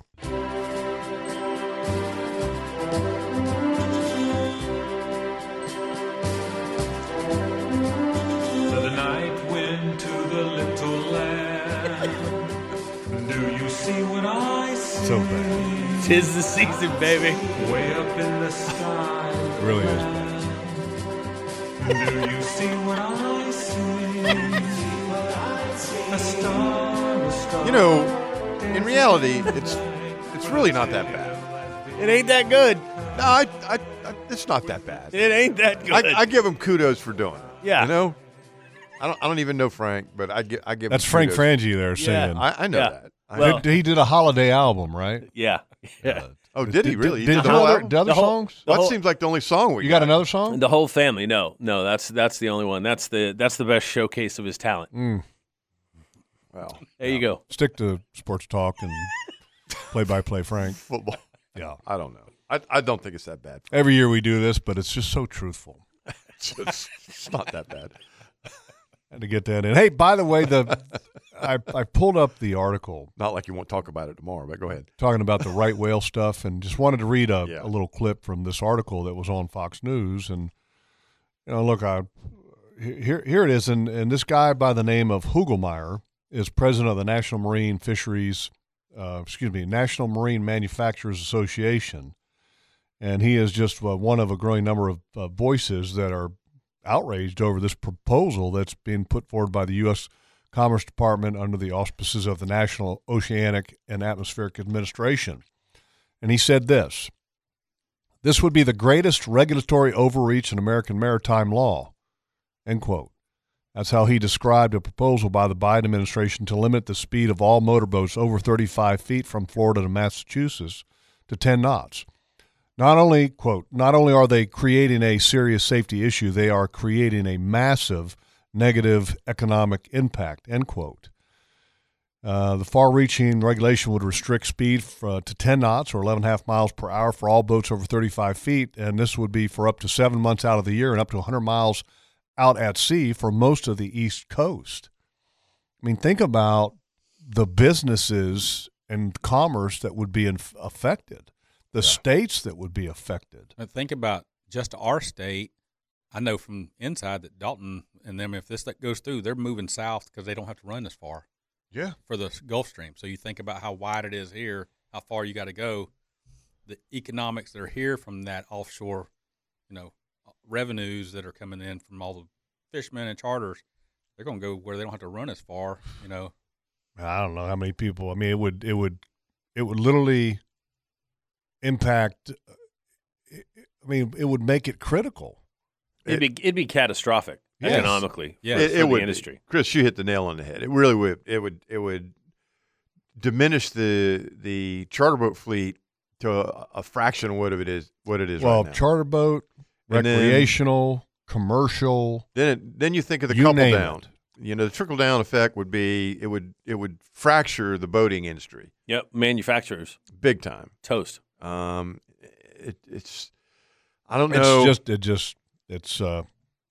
It's crazy. All right. Just wanted to mention that real quick before we got back. Wanted to read those quotes there. And folks, if you want to, all you have to do is search right whale speed zone and then go to news. Okay. And you'll find all the information that's out there. Hey, speaking of speed zone real quick. Yes. Can we do the I-10 thing? Sure can. Yeah. We had a caller call in. Thank you. I'm sorry I didn't get your name, but said that there's a huge wreck on I-10 eastbound between McClenny and Town, and it has got everything backed up. They're pulling people off of I-10. So if you're headed that way, if you're planning on heading that way, just be careful and plan another route if you can. Ooh, that's not good. And definitely thoughts and prayers with everybody in the accident. Not good. All right, let's go to the phone lines. Let's bring up Harold. Harold Wishard. Harold, good morning, buddy. Good morning, fellas. Man, thank you for the fish dip last weekend. Come on now. I didn't get to partake in the stone crabs or the oysters, but man, that dip. Fish dip was fantastic. We plowed through that. Yes, sir. Yes, sir. Hey, I was going to tell you, Jeff, after the first of the year, I'll come up to the studio one day and hook you up. Maybe even hook Chris up, too. Yeah. Now we're talking. Now we're talking. Nothing for Kevin. Just so you know, that's right. Harold, Chris does not eat shellfish, so I would be happy. Hey, Kirk, stow it. You know, he I'm all about the shellfish, baby. Yeah, he doesn't partake. Hey, listen, I'm just telling you, as crabby as you know I am on this show, come on with it. Yeah, it was delicious. We took it up to the camp and did about a 10-minute steam, and proceeded to put the smack down on those things. They were delicious. Gotcha. I was going to touch on a point, like the vacuum seal bag that came in. After you steam them, if you put them back in there and you smash them up a little bit, it keeps the mess way down. You know, put them back in the bag and smash them. Oh, okay. Usually, what I just do is get a towel, throw a towel over them, and just pop them with the mallet. Mm-hmm. You know, diminishes the mess. But the whole secret for crushing a blue crab claw is the way you hit it with the mallet. There's a certain technique. You can't do the full wonk on them. You got to kind of restrain yourself. Yeah. You got to kind of pop it a little bit. So are you using a wooden mallet or are you using a wooden ball peen hammer? No, I use wooden mallet. So we're talking like a half wonk? Yeah, it's like a little half wonk. Yeah. Okay. Because you don't want to squish them, you know? Yeah. You don't want to smash the meat up. You're just trying to break the claw so you can get to that. Exactly. Delicious meat. But yeah, like I said, I'll take care of y'all after the first of the year. Just out here making crab traps this morning. You'd never believe. I guess people from the show, there was quite a few people stopped me and got my number and called me, and I got 50 to make before Christmas. So awesome. I'm busy out here. Good deal. I'm busy out here this morning. So well, they look great. They were impressive. Yep. And a bunch of people wanted to know why I didn't have gator colors. So I only had bulldog, and I said, well, supply of material. You know how that goes. So no orange. Right. But anyways, guys, I appreciate your show, and we'll catch you in the studio maybe after the first year. Cool. Thank you, Harold. Thank you, Harold. We appreciate you, man. Merry Christmas. Yes, his fish dip, tremendous. Yeah, we're in here actually eating your fish dip right now. Yeah, as we speak. got both. Oh, yeah. It's fantastic. It's a fish dip off. Yeah, it's a dip off. A dip off. With a couple of dip switches. With a bunch of donuts, too. It's like we got all the major breakfast categories covered. We got protein because we got fish dip with crackers, coffee. Yep. And then we got donuts. And then what are those croissant frosted things? Those are good? I just ate one, and it's good. Money. Spot on. It's like a croissant that's got donut icing on it. I'm telling you, going into Sonati's Bakery on a Saturday morning is like bliss. You walk in there, and all those people are like little elves running around in there, and I'm like, look at all this stuff. So it's good. Like, oh, my gosh. I asked the lady one day, I said, how do you work in here? And she goes, after a while, you've eaten everything. She said, you just got to back off. You know, you just have to. But it sure smells good in that place. Until you physically can't. Better self-restraint than me. Yeah. I ain't got it. All right, we come back here on the Nimnick Buick GMC Outdoor Show presented by Duck Rooter. We're going to talk a little management calendar with Mr. Dave Edwards right here in studio, and we're going to go through the whole winter management calendar. All righty. To find out how we can handle our habitat and our herd, and that's herd. When I say herd, all wildlife species, okay? Right. So, and we don't have to worry about 10-mile-an-hour speed zones or 10-knot speed zones in our Stay out of my woods. Management. Yeah. Stay out of my woods. That and more, and if you'd like to join in, 904-641-1010.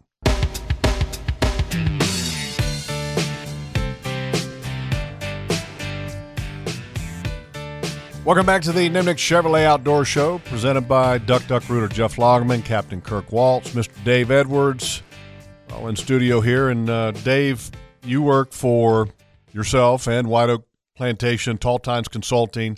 You also write for a publication, multiple publications you have in the past. But what's the main one that you write for now? I do a Wildlife Trends Journal, which is comes out once every 2 months, and it's really good, by the way. Yeah, I know you've seen it. It's not your typical hunting story. You know, I've been chasing this buck for so many years, and here's how I killed it, and all. You know, great pictures of some harvest. Yeah, it's not Field and Stream or no Outdoor Life. No, it's more. This is for practical land wildlife, management, landowners, for all the way from the land to the ponds and lakes and all that stuff. So Scotty Brown, some guy named Scotty Brown. Yep, Scotty Brown does a for piece it, for it every month. So it's really great information for landowners, and it covers a whole wide variety of, because every landowner has different goals and has different things. You're managing quail or largemouth bass, or you're mostly interested in turkey or deer, whatever it is. So right. Yeah. So what December? It's kind of hunting season is kind of winding down in some places. Some places it's actually starting to get going. Yeah, and you're going through January in most places, or December, January. And what you were talking about, what I do for them is I write what I call a wildlife management calendar, and you can't cover everything that needs to be done. But this for this issue, for example, it's December, January, and I'm providing stuff that helps landowners. Maybe it jogs something in their mind of what they could do to help improve the quality of their land or their hunting or whatever it is. And so here's some things you could consider: cleaning out wood duck boxes and doing whatever it might be. And again, I got to kind of cover a wide range because we're not specific to a property when I'm writing this. So trying to cover enough that it helps a little bit of everybody. How do you calculate? And this is something I was pondering because Jeff and I were talking a little bit yesterday about some of this stuff, and he said we'll just ask Dave tomorrow. How do you calculate the number of game cameras, let's say, to do a deer survey on a piece of property? I mean, if you got, let's say, 1,000 acres, how many cameras do you think you need? Need 10. 10. Well, I say 10. It depends. If you got 1,000 acres and you've got 400 acres of agriculture on it, you need one camera per 100 acres of deer habitat.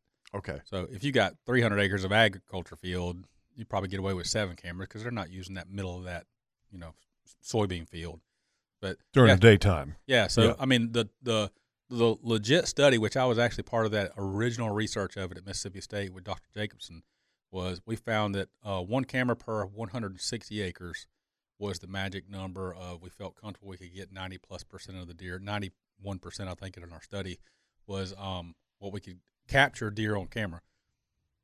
In my experience, going to 1 camera per 100 acres is you get a little more accuracy. See, the one thing that I always kind of was difficult in figuring out is when you do the survey, you're uniquing a deer, okay? And uniquing a deer means that you're looking at all of these pictures, and you're looking at, okay, I'm going to name these deer just because for purposes, okay? So let's say we got one their name is Sue, the doe, right? Okay, and you got Betty and you got Ann. So Sue, Betty, and Ann. How do you know in the next picture that it's Sue, Betty, and Ann when the angle of the camera might be a little bit different and it's not, Sue, Betty, and Ann's cousins, So we're not uniquely identifying individual does. You're not. No. So the underlying assumption of a camera survey when you're estimating bucks and does and fawns is. But don't you have to unique them to get an accurate count? Yes. So what you're doing is uniquing the bucks because you have stuff to be able to unique antlers and right. You can unique a buck. Horns. You can't tears on the ear. You can't unique a doe unless she's got a tear in her ear or something. Tick in her eye. So what the underlying assumption is that bucks and does come to the survey site, to the bait site, equally.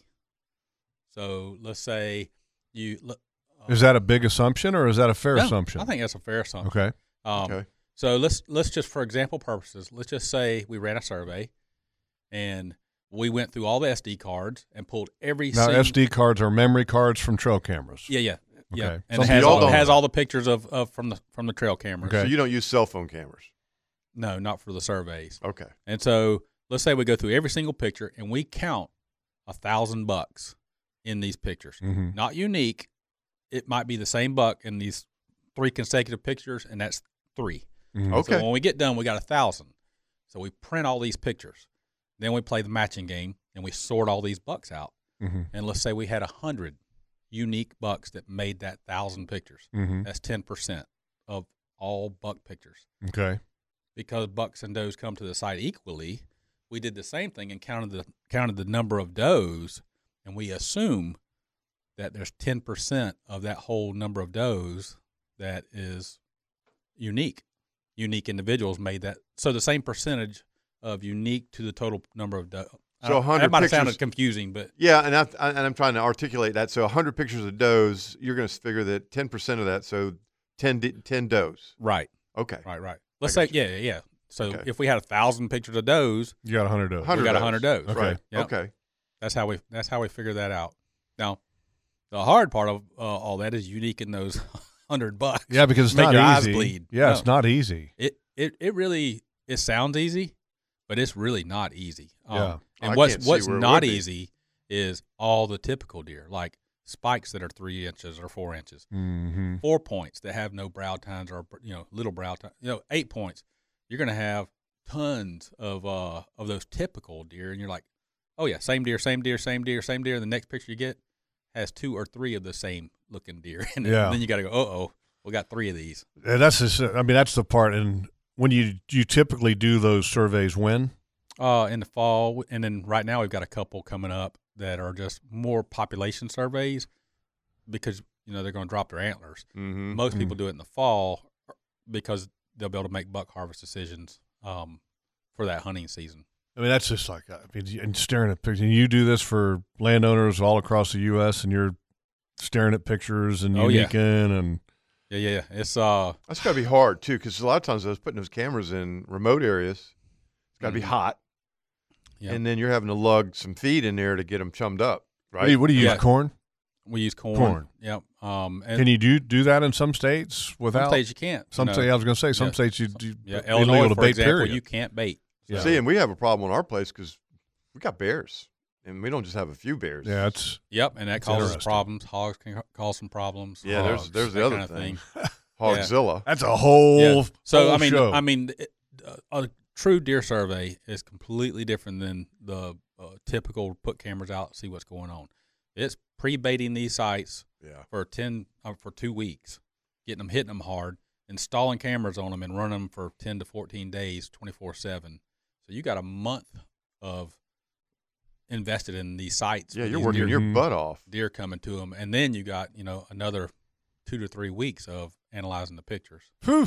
Who carries all that corn for you? Get your boys. Hey, y'all. No, y'all we come don't. with me. I generally don't do all that. I help set them up, and then most all my clients have land managers or themselves, and they're responsible for. They're responsible that. for chumming them up. Okay. You need the pictures. I need Send me pictures. the card. Send me the cards. Yep. And then the other key is I go, at least initially, to help establish the sites because you want to be facing north and you want to don't want to have sun in it and all that good stuff.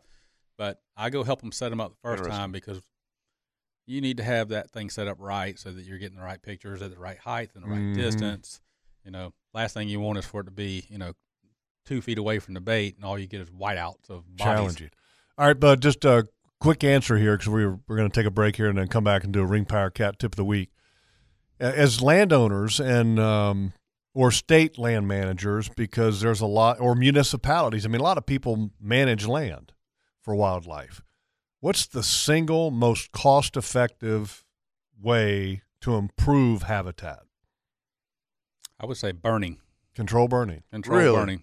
And some people, you talk about municipalities, there's some constraints when you start getting close to people with smoke management. But there's ways to burn small areas too. Oh, yeah. And that's what I tell clients all the time. Some of them get a little nervous because they're thinking, you just advise that I burn 200 or 300 acres. Mm-hmm. Yeah, but you can burn 10 acres at a time if you wanted to. I mean, just patchworking. You don't have to burn great, big, huge acres. Right. You can burn 15, 25 acres in a day and do another 15, 25. And, Interesting. All right. That's the number one I would say. 'Cause Control burning. Yep.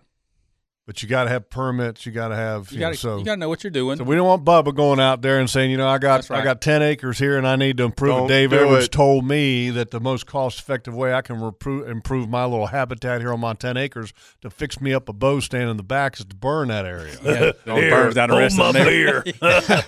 Don't do it. Yeah, and cost-effective. I mean, it's pretty much no money in it. I mean, you got fuel and various little things, but it's not like you're paying lots of money for some kind of fertilizer and spreading and by the way, I just want to just real quick bring this up is that there are state agencies that will help you do a lot of that stuff. Yeah, absolutely. Yeah. Yep. I know Georgia Forestry Commission offers some of those services. The Florida Forestry Commission, I think, offers some of those services. Yep, and there's also forestry consultants that will burn for you as well. Yeah. So.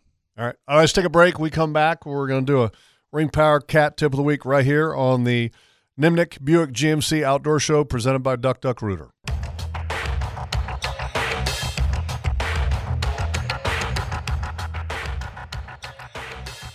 Welcome back to the Nimnick Chevrolet Outdoor Show, presented by Duck Duck Rooter. It's time now for a Ring Power Cat Tip of the Week. Ring Power and a cat rental store has the youngest fleet in the industry and the most dependable fleet in the industry. And if you'd like to learn more, go to ringpower.com to learn more. And by the way, a big thank you to the folks at Ring Power.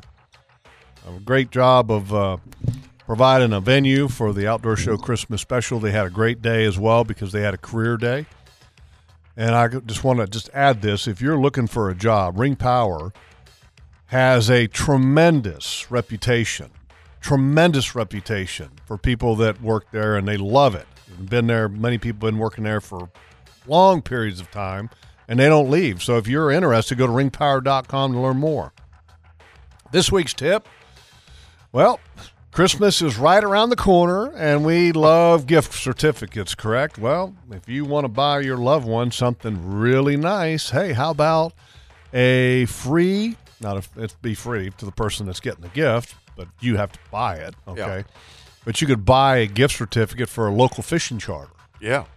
And look, we also want to take this moment to thank all of the great captains that donated fishing trips for the Christmas show special last week. Yeah, I mean, Scotty and Leon and Ricky and Steve Mullen. Mm-hmm. That was really generous of you guys to donate a day of your time for free to take people fishing.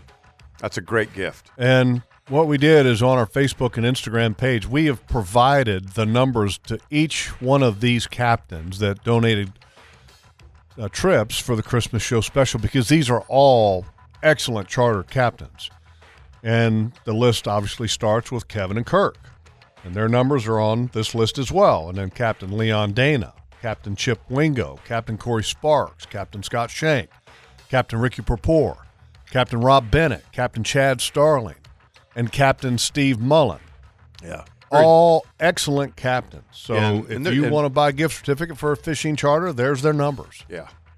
And, folks, the ones that did win the gift certificates for the charter experience, the free charter, I mean, when you take them out and you enjoy the day with those guys, remember, maybe just throw a little extra to them. A little tip wouldn't hurt. Tip-in is always appreciated. Yeah, always. Always appreciated. Appreciate that. That's your Ring Power Cat Tip of the Week, folks. Local charter captains, got some great ones that have supported the outdoor show. Their names, numbers are up on the list on our Facebook and Instagram page.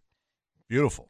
Dave, there was some interesting stuff that we were talking about, a little bit off the air too. Our property has the ones that we've been so generous to allowed to have leased for over 22 years now, and my kid kind of grew up there, and every time I go there, even this last weekend, I'm so grateful to have the opportunity to do it. But it's such a unique piece of land because it's on the Suwannee River, and it changes based on what that river does. Oh yeah. The river comes up and floods and does different things. And I mean, I was sitting in a tree the other day in a climber, and I was almost 20 feet off the ground, and I looked at the tree lines in the swamp area I was in, and the water line was at 15 feet. Yeah. And I'm going, at 15 feet, where do all these deer and hogs and bears go? Mm-hmm. Get pushed to higher ground. Yeah. And the other thing that I noticed, that it also greatly affects our mass crop production. Mm-hmm. Yeah. What do you suggest to a person that's in that position, and maybe have a property that's very similar, in order to get more mass crop production out of their trees. Is there something that you can do to enhance that? There is, and so the flooding and such. There's nothing we can do about that, or you can do about it. So you're going to have to live with that a little bit. Right. Dr. Harper in Tennessee did a lot of research on mass producing oaks, how to make them better, produce more, et cetera, because everybody's throwing fertilizer to it, and found out the fertilizer does nothing. Really? As far as acorn production. Doesn't? No. Okay. Does it make them taste different? Well, I don't know if he did a taste test, but well, the reason I ask is that's a good question. That is a good question. That's a good make question. It sweeter, so to speak. Well, and the reason that I ask that is because it's amazing that you can have 2 or 3 oak trees in a cluster, mm-hmm. and it seems like the deer always go to one in particular sometimes, and it's year after year. Yeah. And I don't know why. Yeah. And then maybe it changes from year to year, and maybe it's just me, but I mean, sometimes they seem to have a preference. Yeah, and back to what you were asking, Kurt, I think the number one thing would be daylighting them. So giving that crown sun. So if it's in a hardwood forest, it's got competition all around it. Mm-hmm. Right. And you pick out the quality tree that you're going to make it even better quality, but you cut the other ones around it to give it some daylight. Think about it this way. When you're in a shopping mall or wherever it is, shop parking lot, and there's live oak acorns everywhere. That's because that's one single tree in that island of concrete. Never thought of that. No competition, and it's got all the sunlight it can possibly get. I know when I go to the Home Depot down by our house, Jeff, mm-hmm. down there on the beach, you go in that parking lot there, they got 3 or 4 oak trees, and the mass crop out of those trees this year was phenomenal. Yeah. I mean, you could have filled pickle buckets. Yeah, so with acorns. We call it daylighting them, or releasing them. Never thought of that. Release those trees, and you'll get a lot more production. Yeah. That's crazy. So the fertilizer trick, because Mike Wren, who has basically a degree in agronomy and has studied growing trees and landscape his whole career, we were talking the other day, and we were walking out of the woods together, and he said we should probably come in here during spring turkey and fertilize some of these oaks. That doesn't really help. Not based on Craig Harper's research. Okay. Yeah. And maybe another way to do it would be what they call timber stand improvement. Is that right? TSI? Yep. And so that's exactly what I was talking about with daylighting. Timber stand improvement is opening the stand up. Taking the competition away from the oak trees or the trees that are around the oak trees. Yeah, we do the same thing. It doesn't have anything to do with mass crops or acorns, but when you're thinning a pine plantation, right? Opening if you don't thin the light. They start self-pruning themselves and getting tighter and tighter, not growing as much. You go in there and thin it, and look back 2 years later, and you got a lot bigger crown, lot lower crown, lot wider crown, better growing tree. It's interesting. I planted sawtooth oaks a few years ago, which is that like a foreign variety of oak tree from? It is. Yep. But from the Far East or something. Mm-hmm. So anyway, I planted them, and they were doing great. And then this past year, they almost got like the leaves, parts of the tree started dying, and I figured out what it is. Blight. Yeah, like I don't some know. kind of. I have weird. With all that was kind of a big thing to do back in the day. Is everybody wanted to plant sawtooths? Yeah, and they still do, and I plant them myself. But I don't know if I've ever had anybody that I know of have a mass, not a single. Sometimes you have a single tree having a disease or an issue, but having like a mass kind of blight kind of situation. I had a bunch. I'll call Alan Dees with the Wildlife Group would know. And just I'll curious. shoot him a message and see what he thinks. Yeah, just curious, just because it's weird how that happens. And along those lines, if you could plant one species of mass-producing tree, and then you could plant one fruit-bearing tree. Yeah, I was going to ask in the southeast. What would you choose? I would probably go with sawtooth, because it's such they produce early. Quick grower too. I mean, it starts producing acorns and got 5 to 7 years later. Really pretty fall colors to it as well. Gorgeous, holds their leaves and turns colors, so it adds aesthetics to your property too. Mm-hmm. And then and we'll think about the other oaks. A lot of our natives, it takes 15 plus years, 20, 25 years before they start producing acorns. Yeah. So you're looking at a lot longer investment there. But I'd say from a fruit standpoint, I know this would be a weird answer, but fruit is a little more decoration than ice cream to me. It's not so much nutrition. Yeah.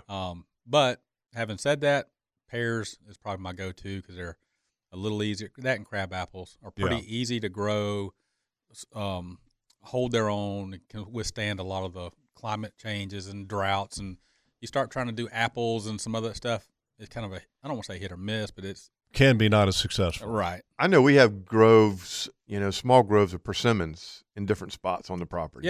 Yeah. Persimmons is a good one too. And they'll produce one year, and then the next year they won't. Like this last year, they didn't produce crap. And I've got like 20 of them in one spot, and I was real disappointed when I looked up there, and I was like, nothing. And I, even going into the summer when I went up there a couple times. Yep. So persimmons is native, and persimmons is 100% a go-to. But generally speaking, you'll have persimmons in the woods, and so if you're doing supplemental planting, I'd be planting something else. Yeah. Now, one of the guys asked me about Tupelos the other day. And I don't know, I remember I had conversations going back with Mr. Bill Ottmeyer, God rest his soul, years ago, and I said, Bill, what animals eat these Tupelos? And he goes, a deer will not eat a Tupelo unless it's just desperately hungry. He said the bears will eat it and some of the other wildlife, but apparently that fruit must be bitter or something. I don't know. Yeah, I don't know. I've never tried one. I don't have a clue. All right, let's take a break. When we come back, we'll talk more. And we can talk to you, 904-641-1010, if you'd like to join us here this morning on the Nimnick Buick GMC Outdoor Show presented by Duck Duck Rooter.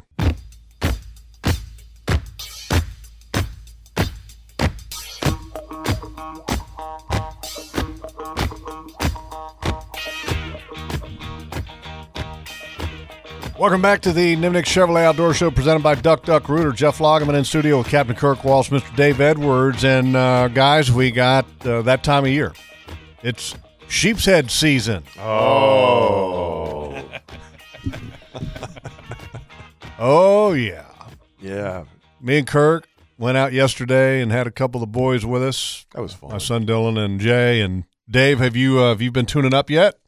Haven't been tuning up, but I've been scouting a little bit. Okay. How's our scouting going? It's looking good. Promising? Looking promising. Okay, good. Is the boat okay? Boat's all good. Well, okay, but missing the shop, and you know how that goes. And okay. I get calls back. Hey, got bad news. Yeah. Yeah, it's break out another 1,000 BOAT. Yeah. Well, that's part of it. Yep, it is. So, hey, but a little shout out to Atlantic Coast Marine. They're great. They do fantastic stuff. They do. They do. Yeah. They do great. I mean, they're going out of their way to help me get my trailer fixed and get my bottom painted and other things. So Brett Elrod does a great job. Yeah, Brett Elrod, Brett Cannon. They really take good care of me. I'm so thankful that they do. Really good. So, have you heard any reports from up Fernandina Way on the rocks? I have not. No. Kind of been out of tune with it for a little bit. I mean, I see posts. They got to be biting. People catching. Yeah. They got to be chewing. Yeah. I mean, I'm seeing folks that I know that send me messages. Yeah. Mayport is kind of pretty good right now. Yeah, it's good. How far are they catching them in? I've heard they're catching them pretty far, almost to I caught them all the downtown? way up. I caught them all the way up to Dames Point. Yeah. Okay. And then the other day, I mean, we were trout fishing. And I was catching them trout fishing, not trying to catch sheep. What were you using them? Shrimp? Shrimp. Yeah. Shrimp and a jig, just bouncing it on the bottom. And they were actually hitting it hard, like a trout would. Yeah. And you're thinking you got a trout on there. So you were setting the hook thinking you had a trout, but they were sheep's head. It was heads. I'll be darned. That's And not very common. I'll tell you what, I love catching those things. Catching sheephead. I don't know. I mean, look, my favorites. I think pound for pound, a mangrove snapper will outpull a sheep's head any day of the week. I don't know those big ones, man. Those 6 to 10 pounders. No, pound for pound. Well, you catch a little mangrove snapper, and he will bulldog you. Pound to no for end. pound. If you had they're mean. A 10-pound mangrove snapper, you'd know it. Oh, hell yeah. I tell you what's fun is the other day, last week when we got offshore, those 3 days when it was beautiful, we got on those big old plate-sized, double hand-sized ringtails, porgies, which to me, just as good as a sheephead. You don't get as much meat on them. Yeah. Man, you talk about pulling one out of 60, 70 feet of water on a light tackle spinning rod. That'd be fun. And they double that sucker over, Yeah. I mean, going out to that KBY reef right off Fernandina where you guys catch all them giant sheephead. Yep. I mean, we all slaughter those sheephead out there. Yeah. Y'all don't want anybody to know about that, so that's a Jedi mind. What are you talking about? Y'all ignore that. What are you talking about? But you pull up. Look at him over there. He's all going, gummit. But, you pull a sheephead out of 50 feet of water. Are you giving away our spots on the air? That is fun. No, I go out there all the time. Yeah. I spend a lot of time out there. That was wrong. Yeah. That was wrong. Hey, deer season's about to come to. No,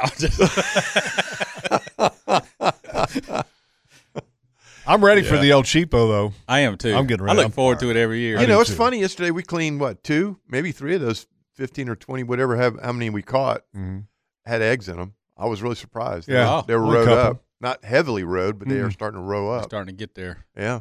No, and the great thing is about sheep's head, when you get a couple guys clean them, you can make pretty quick work of them. A lot of people complain about cleaning the sheep's head.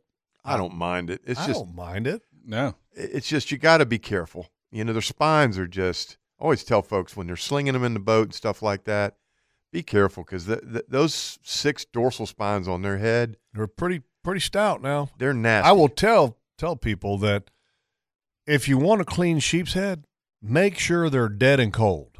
That's exactly right. That makes all the difference in the world. I always fill my ice box up with way more ice than I need and bury them. Yes. Just start shoving them down in the ice. Yeah. I don't like cleaning live fish. I really don't. I can't stand that. Kurt, do you leave your plug in, like when your ice melts so it's slushy? No.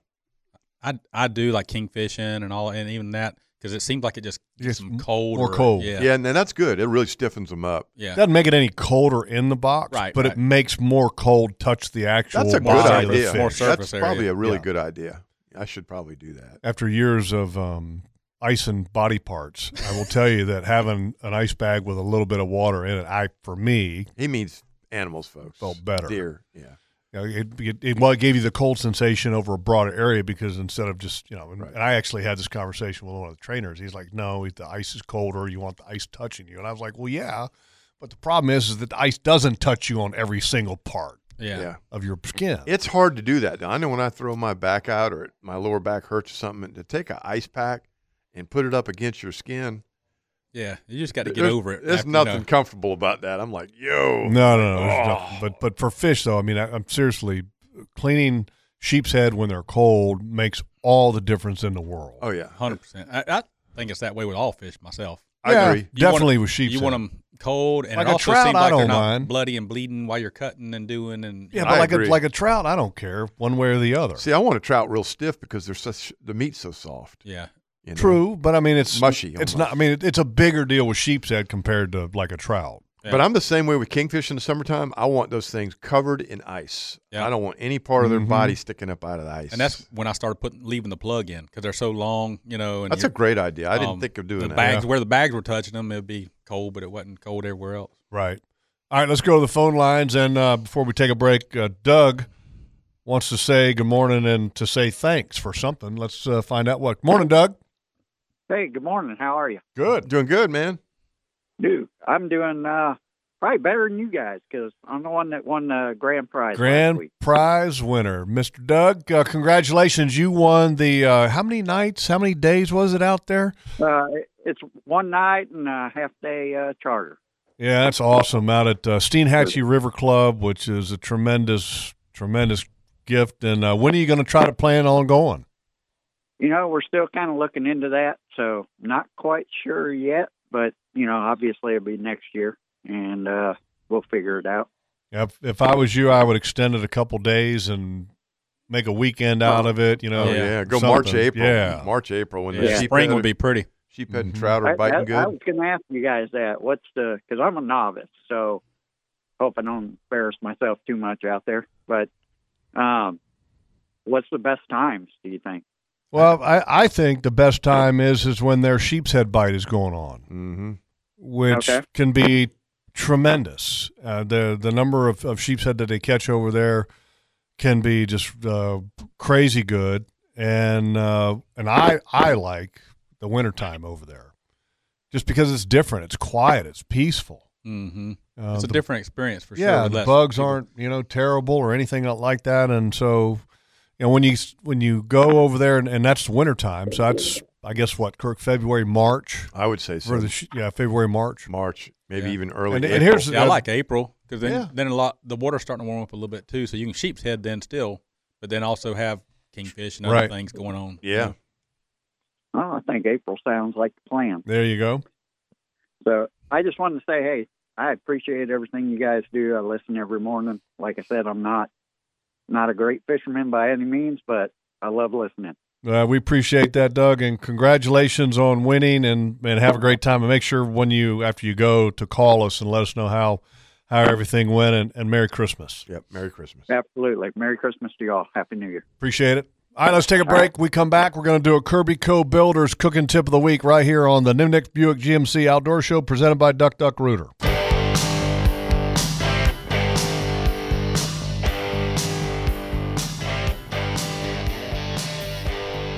Welcome back to the Nimnicht Chevrolet Outdoor Show presented by Duck Duck Rooter. Let's go to the phone lines and bring up Captain Kevin Favor himself to give us a deer report. Morning, Kevin. Morning. Morning, sir. How's everybody? Why aren't you in the deer stand right now? He was. First off, I've been listening since 7 o'clock, and I figured at 8 o'clock I'd see something. Sure enough, I had a 6-point come out at 8 o'clock, and he went back in the woods. But the biggest reason is, Jeff, is that that's the first deer that I've seen, and I got here on Monday, last Monday. Wow! And that's the first deer I've seen in the morning. The afternoons have been magical. I mean, like these deer hammering these food plots, and I had one of those hunts, yesterday evening, and Jeff, you and I have talked about this. You want to see that buck that makes you go, holy blank. Mm-hmm. When you see him, you're like, oh my God, right? I haven't seen anything close to that all year. Nothing. I had this list of questions for Dave until I saw his deer yesterday, right? So I'm sitting there, and it's 450 food plot. I'm in a box stand, which I don't hunt much bucks, but it's kind of nice just to go relax sometimes. All right, and then hold on. What's last legal shooting light? Oh hell, this is an hour before dark. But I'm just saying, what's last legal shooting light? I'd say 5:45. Yeah, 5:45. Start. Okay. Yeah, I mean this is well before dark. This is when you want to see deer come in. Yeah, but the reason I say that is because typically that last hour of daylight or last hour of legal shooting light, that's when we call the magic hour. Yep. Magic hour. Yeah, and this really, I would think this is a little bit before that. Mm-hmm. I'd say 15 minutes before that. And I kind of see some deer working from my left, which I've never seen deer come in there. And when I say that, these are 8-year-old planted pines. And you can't see more than 20 yards. You can't. I mean, I could kind of see movement, and I'm thinking, oh, well, they're going to come out into the food plot. And sure enough, doe, yearling, doe, another doe, 6 does come out. And I'm like, well, that's really cool, and I'm sitting there and I see movement coming out of the trees. And dude, he steps out. And I got my hands in my pocket. I'm leaned back in my, my chair, and I'm like, oh my God, I'm like, you got to be kidding me. And I had just no expectations to see a buck this time of year, none. Mm-hmm. And he's at 50 yards and he's staring dead at me. He can't see me, but he's looking at that box blind. And I can't move. I can't do a thing. But the does went on out in the food plot, and I'm thinking, Kevin, just don't move. Just sit still, and he's going to go out to those does because he came in there with them. And sure enough, I don't know, 20, 30 seconds of him standing there staring at me, he does. He puts his head down. He's going dead away from me out to those does, and I'm just easing the gun up, and he takes one of those does and pushes her right into the woods. Obviously the one that was in heat, and he goes with her, and I got no shot, right? And I'm like, he's going to come back out. I got an hour, you know what I mean? And about 10 seconds later, the doe that he pushed in the woods, she comes back out of the food plot, and I'm like, oh, this this is over. I'm trying to figure out ways how to, how I'm going to drag him back and everything else, and I'm thinking what kind of pictures I'm going to take, and I sat there for 45 minutes looking through that scope, and wishing, and he never came out. He never showed back up. Dang it! He never came back in there. So, but what an experience! So it's probably one of the biggest deers I've ever seen here. And again, I've seen nothing this year. I've seen nothing to even make me pick my gun up or my bow. The only thing I've done all year is pick up my binocs. But wow. To have that experience and to know that he's here. I mean, Dave, I heard you talking about this earlier. I basically hunt close to 1,000 acres, and I've got 12 cameras out, and I haven't seen a shooter buck since August. I mean, I just haven't. And to all of a sudden, to see this giant buck step out was a total shock. It really was, but it was cool. Great encounter. Great encounter. I mean, when he stepped out, he was just, neck all swollen, big body deer. I'm like, oh my God, where did you come from? With him not coming back out, that's just kind of describes what we were talking about earlier. Mm-hmm. They're just starting to troll around and check things. If she was hot, he'd have probably come back out. Yeah. No, I totally agree. Yep. Because if she was hot, but it's funny, walking out this morning, because obviously I went back to that food plot, this morning, and walking out, there's some giant tracks up and down my roads. So something's going on. You talked about, Jeff, seeing so many deer, over that Christmas holidays and stuff like that. And for us, I think we're like a week ahead of you. Right. So this is kind of the week when we get the, what do you want to call it, second rut, or when the yearlings go into heat or something like that. Mm-hmm. So because I'm telling you, I've had when I got here earlier in the week, I literally went and checked all my cameras and stuff on Monday. I told Carrie, I said, I have never seen this much deer sign here. Never. I mean, it's, for one thing, before we left 2 weeks ago, they planted rye in all the cow pastures, and that's 150 acres of my lease. You ought to see the deer tracks in that stuff. Oh my God! I mean, it's just it's crazy. I mean, there's just on the edge of those fields, it looks like like they've had parties. So it's probably a big factor on why you're seeing a lot of activity now. Yeah. All of a sudden, you got this massive food source. Yeah, and I'll tell you the other thing, Dave, is last year I planted one food plot in clover, Whitetail Institute clover, and also chicory, and it did. I mean, like I couldn't believe. I showed you pictures the last time you were in the studio. Well, I did. I mixed the clover in with my winter mix this year, pretty thick. It's crazy. It's up high enough now to where they're hammering that clover. I mean, seriously, most of my winter mix they ate down before it ever got up. But my clover is in the chicory. And it's wild because typically when you plant clover in the fall, the cold weather kind of keeps the clover a little bit subdued. The top. I know. Yeah. And putting on roots. It's not really a foraging source for deer because of the cooler weather. And then in the springtime, it explodes. I mean, that's kind of why you establish it in the fall. The roots establish, and then in the springtime, it just explodes. Well, yeah, I noticed that too, and that we've been pretty warm this fall after an initial cold snap. Yeah, had a lot of growing. And then the clover really grew. I mean, big time. Yeah, it did, Jeff. I mean, there's no doubt. I mean, those plots, they're mostly clover and chicory, and man, I that's the first time I ever did it last year, and these deer just. I mean, I've never seen this many deer in my food plots. Where I'm sitting there watching 6-10 does. The evening before I hunted a different food plot, and I saw 6-10 does. I mean, that's and it's all clover. It's all clover and chicory now, and it's pretty close to the ground, but they're still coming out there and hammering it. That's for sure. What is for chicory, Dave? How far can that be planted? Because that's something in the southeast that's like an awesome plant to plant. Oh, it's a go-to for me. Yeah. Do they plant that up in Iowa and Illinois? Oh, and yeah, they do. They do. Yep.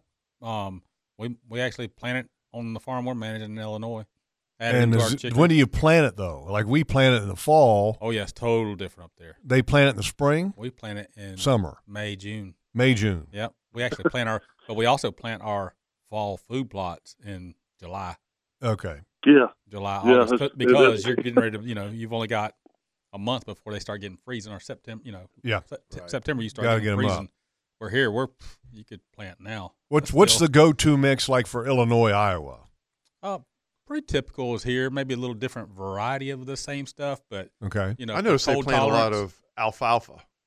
Yeah, people do have a lot of alfalfa, and alfalfa is a tough one to really complicated to grow, and Yeah, that ain't easy. Yeah, if you get it established, it's amazing. Yeah, it's fantastic. But we typically plant stuff that has a blend of brassicas in it. The kale and rapes and all that. Kale, stuff. rape, chicory. Yep. We plant oats and Abruzzi rye and a lot of the same stuff we plant here. But you got to think about the snow too, and try to get that. Like those brassicas come up and they'll stick up a little more. And the deer don't have to dig through the snow. Okay. Speaking of that, Jeff, I mean, have you seen some of the weather forecast for next week up here? Well, cold. Cold, bro. Yeah. And they were originally, I looked at the forecast a couple of days ago, and they were talking about a wintry mix, maybe snow. Yeah. Yeah. But I mean, I think Thursday's a high of 33. High. Yeah. Yeah, snippy. That's cold, bro. You better break out the heaters to put them in your box blinds. By the way, I wanted to bring this up real quick. Kirk's going to do this, I think, as a gear tip next week.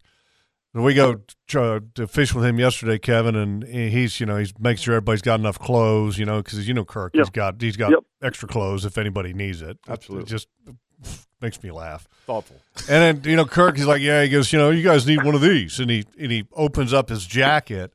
And he's got this vest on, and he pushes a button. The Milwaukee vest on? No, it's not the Milwaukee vest. It's some other fancy vest that he's got, and he pushes a button on his left chest, and it lights up, and it's a new heated vest that he has. Yeah. That ain't even – look at this guy. That's Why great. Go without What is the brand name? It's got to be comfortable. Yeah. You got to be comfortable. What was the brand name of that thing? It's a Zozo. Zozo. Mm-hmm. And how long did you say that will last? It'll last all day. All day. It got so hot yesterday I had to turn it off for a while. I was cooking. I was stripping. You saw me strip down. You were slow cooking like a Boston butt. I was like a Boston butt, man. I was like, I got to turn this thing off. And they're over there going, man, oof. A little chilly out here. Flexing their shoulders. You know what? Jeff, if you're sitting in a deer stand next week, you're going to be like. How do you spell that again? I'm looking it up now. Look it up. Yeah, I was gonna. Chris is probably going. That's not how you pronounce that. All right. Well, while we got you on the line, we're going to do a Kirby Co. Builders cooking tip of the week, and because Captain Kirk, of course, it seems like always has some kind of fancy recipe, but this one's pretty straightforward. And Kirby Co. Builders, industry leader and proven provider of framing, drywall, interior, and exterior finishing on both commercial and residential products. Go to KirbyCoBuilders.com to learn more. Go to the homepage of OutdoorShow.com if you can't find it. This week comes from Captain Kirk, and it's Oysters Rockefeller. Yeah, this is actually the picture as Brad actually had gone down and got some and took the picture that he did, and I've done them too. It's simple. I mean, all you're doing is spinach, a dab of spinach, a little pat of butter, put some, and I like the freshly grated Parmesan that you can buy in the always. Not the stuff in the can. Yeah. And then you just throw it on top of the oysters, throw them in the oven, bake them. Bam. The hardest part is shucking all those oysters. Filling them, yeah. How long do you bake them? Shoot, it doesn't take 5 do minutes. You broil it? You can do that. Yeah, okay. I generally broil mine because you get that nice that crust on the cheese. Yeah. By the way, Kevin, how were the oysters from Harold? Look, I got to tell you this seriously. The best oysters I've had in years. I mean, like way years. I've actually, it's funny. Over the years, I've gotten some oysters that I just didn't think were that good, and I really stopped eating them. I really did, you know. And those that Harold got out of Salt Run, we did them that night, Jeff, and Carrie and I ate the whole damn 5-gallon bucket. I mean, it was so good. Thanks, Harold. Appreciate that. And yeah, Kurt, the stone crab claws were money. Oh, they were delicious, weren't they, Kevin? Money. Holy smoke! So listen. Here's was the menu, Jeff. On Saturday night after the show, we did the oysters, which was a 5-gallon bucket between two people is a lot, right? So, and then when we got here on Monday, Carrie did the stone crab claws, and then last night she did fresh sheep's head, greens, and cheese grits. Oh, yum! That sounds great. That's the only thing we were missing up in Fargo. We didn't have the cheese grits. Yes, we had cheese grits last night, boy. I love cheese grits, but I used to put pepper sauce on my greens. Me too. Right. We always had pepper sauce on the table. Yeah. We ate so many greens. Love pepper sauce, and I still like pepper sauce. And, of course, you love to have some crispy cornbread to go along with the greens. Mm-hmm. But Tara's got me turned on. Her mom and dad makes this homemade pear relish that gets put on the greens. You said pear? Pear. Huh. And I'm talking, oh, my gosh, good. I got to get you guys some, let you try it. Yeah, you got to get some. But Dave, it's funny. I was listening also about fruit trees. Yeah. And I can tell you for a fact that my pear trees get hammered. I mean, I put and the cool thing about pear trees is that you can buy different types of pear trees that bear fruit at different times of the year. Yeah. So absolutely different varieties. Yeah, you can. Yeah, different varieties, and I have that in what I call our little orchard, and you can't believe the deer that come around and eat those pears. I mean, it's cool, especially around October when they're falling. Mm-hmm. Great stuff. Yep. Yeah, the one thing I've learned though about the pear trees, you better trim them in the winter. Yeah. Oh yeah. Yeah, something that's hard for folks to do is to actually prune the fruit off when they're younger. Right. Mm-hmm. They'll break limbs. Break limbs. Yeah, I had that issue. Yeah, Yep. So a bunch of my trees got broken limbs all over the place because I didn't do a very good job of trimming them. Yeah, you just want to get a good foundation. Even when they get bigger, though, they're going to break limbs. And oh yeah, it's going to happen. But that's the beauty of it. We're going to let you go. Good luck this afternoon. Yep. Good luck this week. Yep. And then, Kevin, you will be the outdoor show is going to be live on Christmas Eve, a week from today. Yep. I know Kirk and I will be there. We'll get Leon or Scotty or somebody to come sit in with us. There you go. 10-4, brother. Good luck. Just give me plenty of warning. Hopefully he sees the shooter. Yeah. This afternoon. Hopefully we'll get all right, let's take a break. We'll come back. We'll do an updated weather, updated tides right here on the Nimnick Buick GMC Outdoor Show presented by Duck Duck Rooter.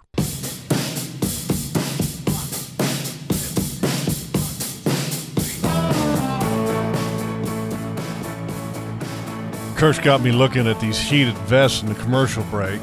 Yep.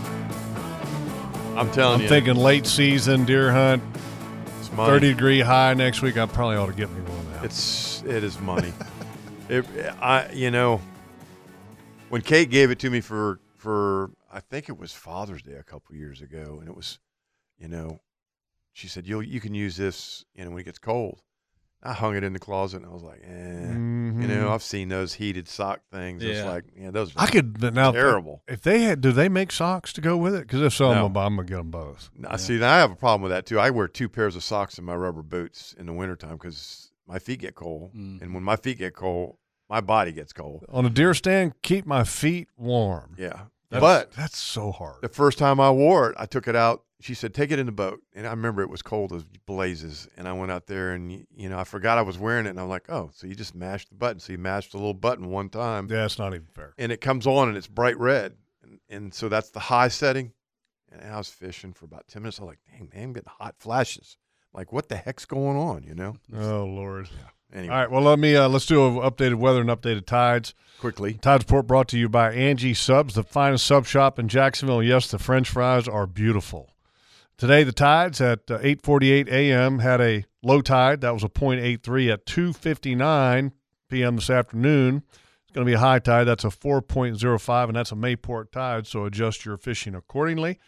And then a weather report brought to you by the best barbecue in Jacksonville, and it's not even close, and that's the Bearded Pig, 2 locations, one in the San Marco area, the other at the beach. Today is going to be absolutely beautiful. Going to have northwest winds 5 to 10 becoming southwest this afternoon, 2 feet. That's fantastic. Everybody, I hope, has a great day offshore today because I know a bunch of folks went. Tomorrow, going to get a little sporty. Northwest 15 to 20 knots. Going to slow down about 10 to 15 in the afternoon, 3 to 5. Monday, it's got some wind coming in, and here comes the wind and the rain and stuff. Monday, Tuesday, Wednesday, some changing weather because there's a cold front pushing down towards about Thursday, Friday next week, and going to be chilly. So just everybody kind of keep that in mind. Dave, thank you for sitting in with us this morning. Yep. Yeah, it's been a lot of fun. And, always is.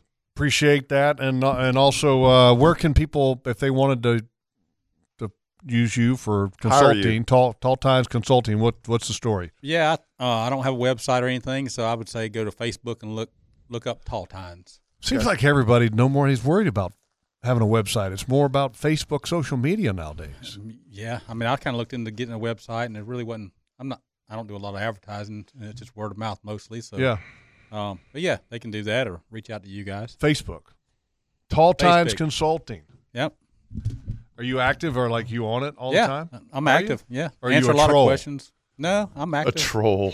I post. In fact, it's probably a good social media page to look at. So I give a lot of tips and. So I need to follow you. Yeah, you need to be followed. Oh, absolutely. I'll ask you Tara need a lot of help. Set that up. Yeah, you need help. Yeah, you're gonna need some help. But last minute dig.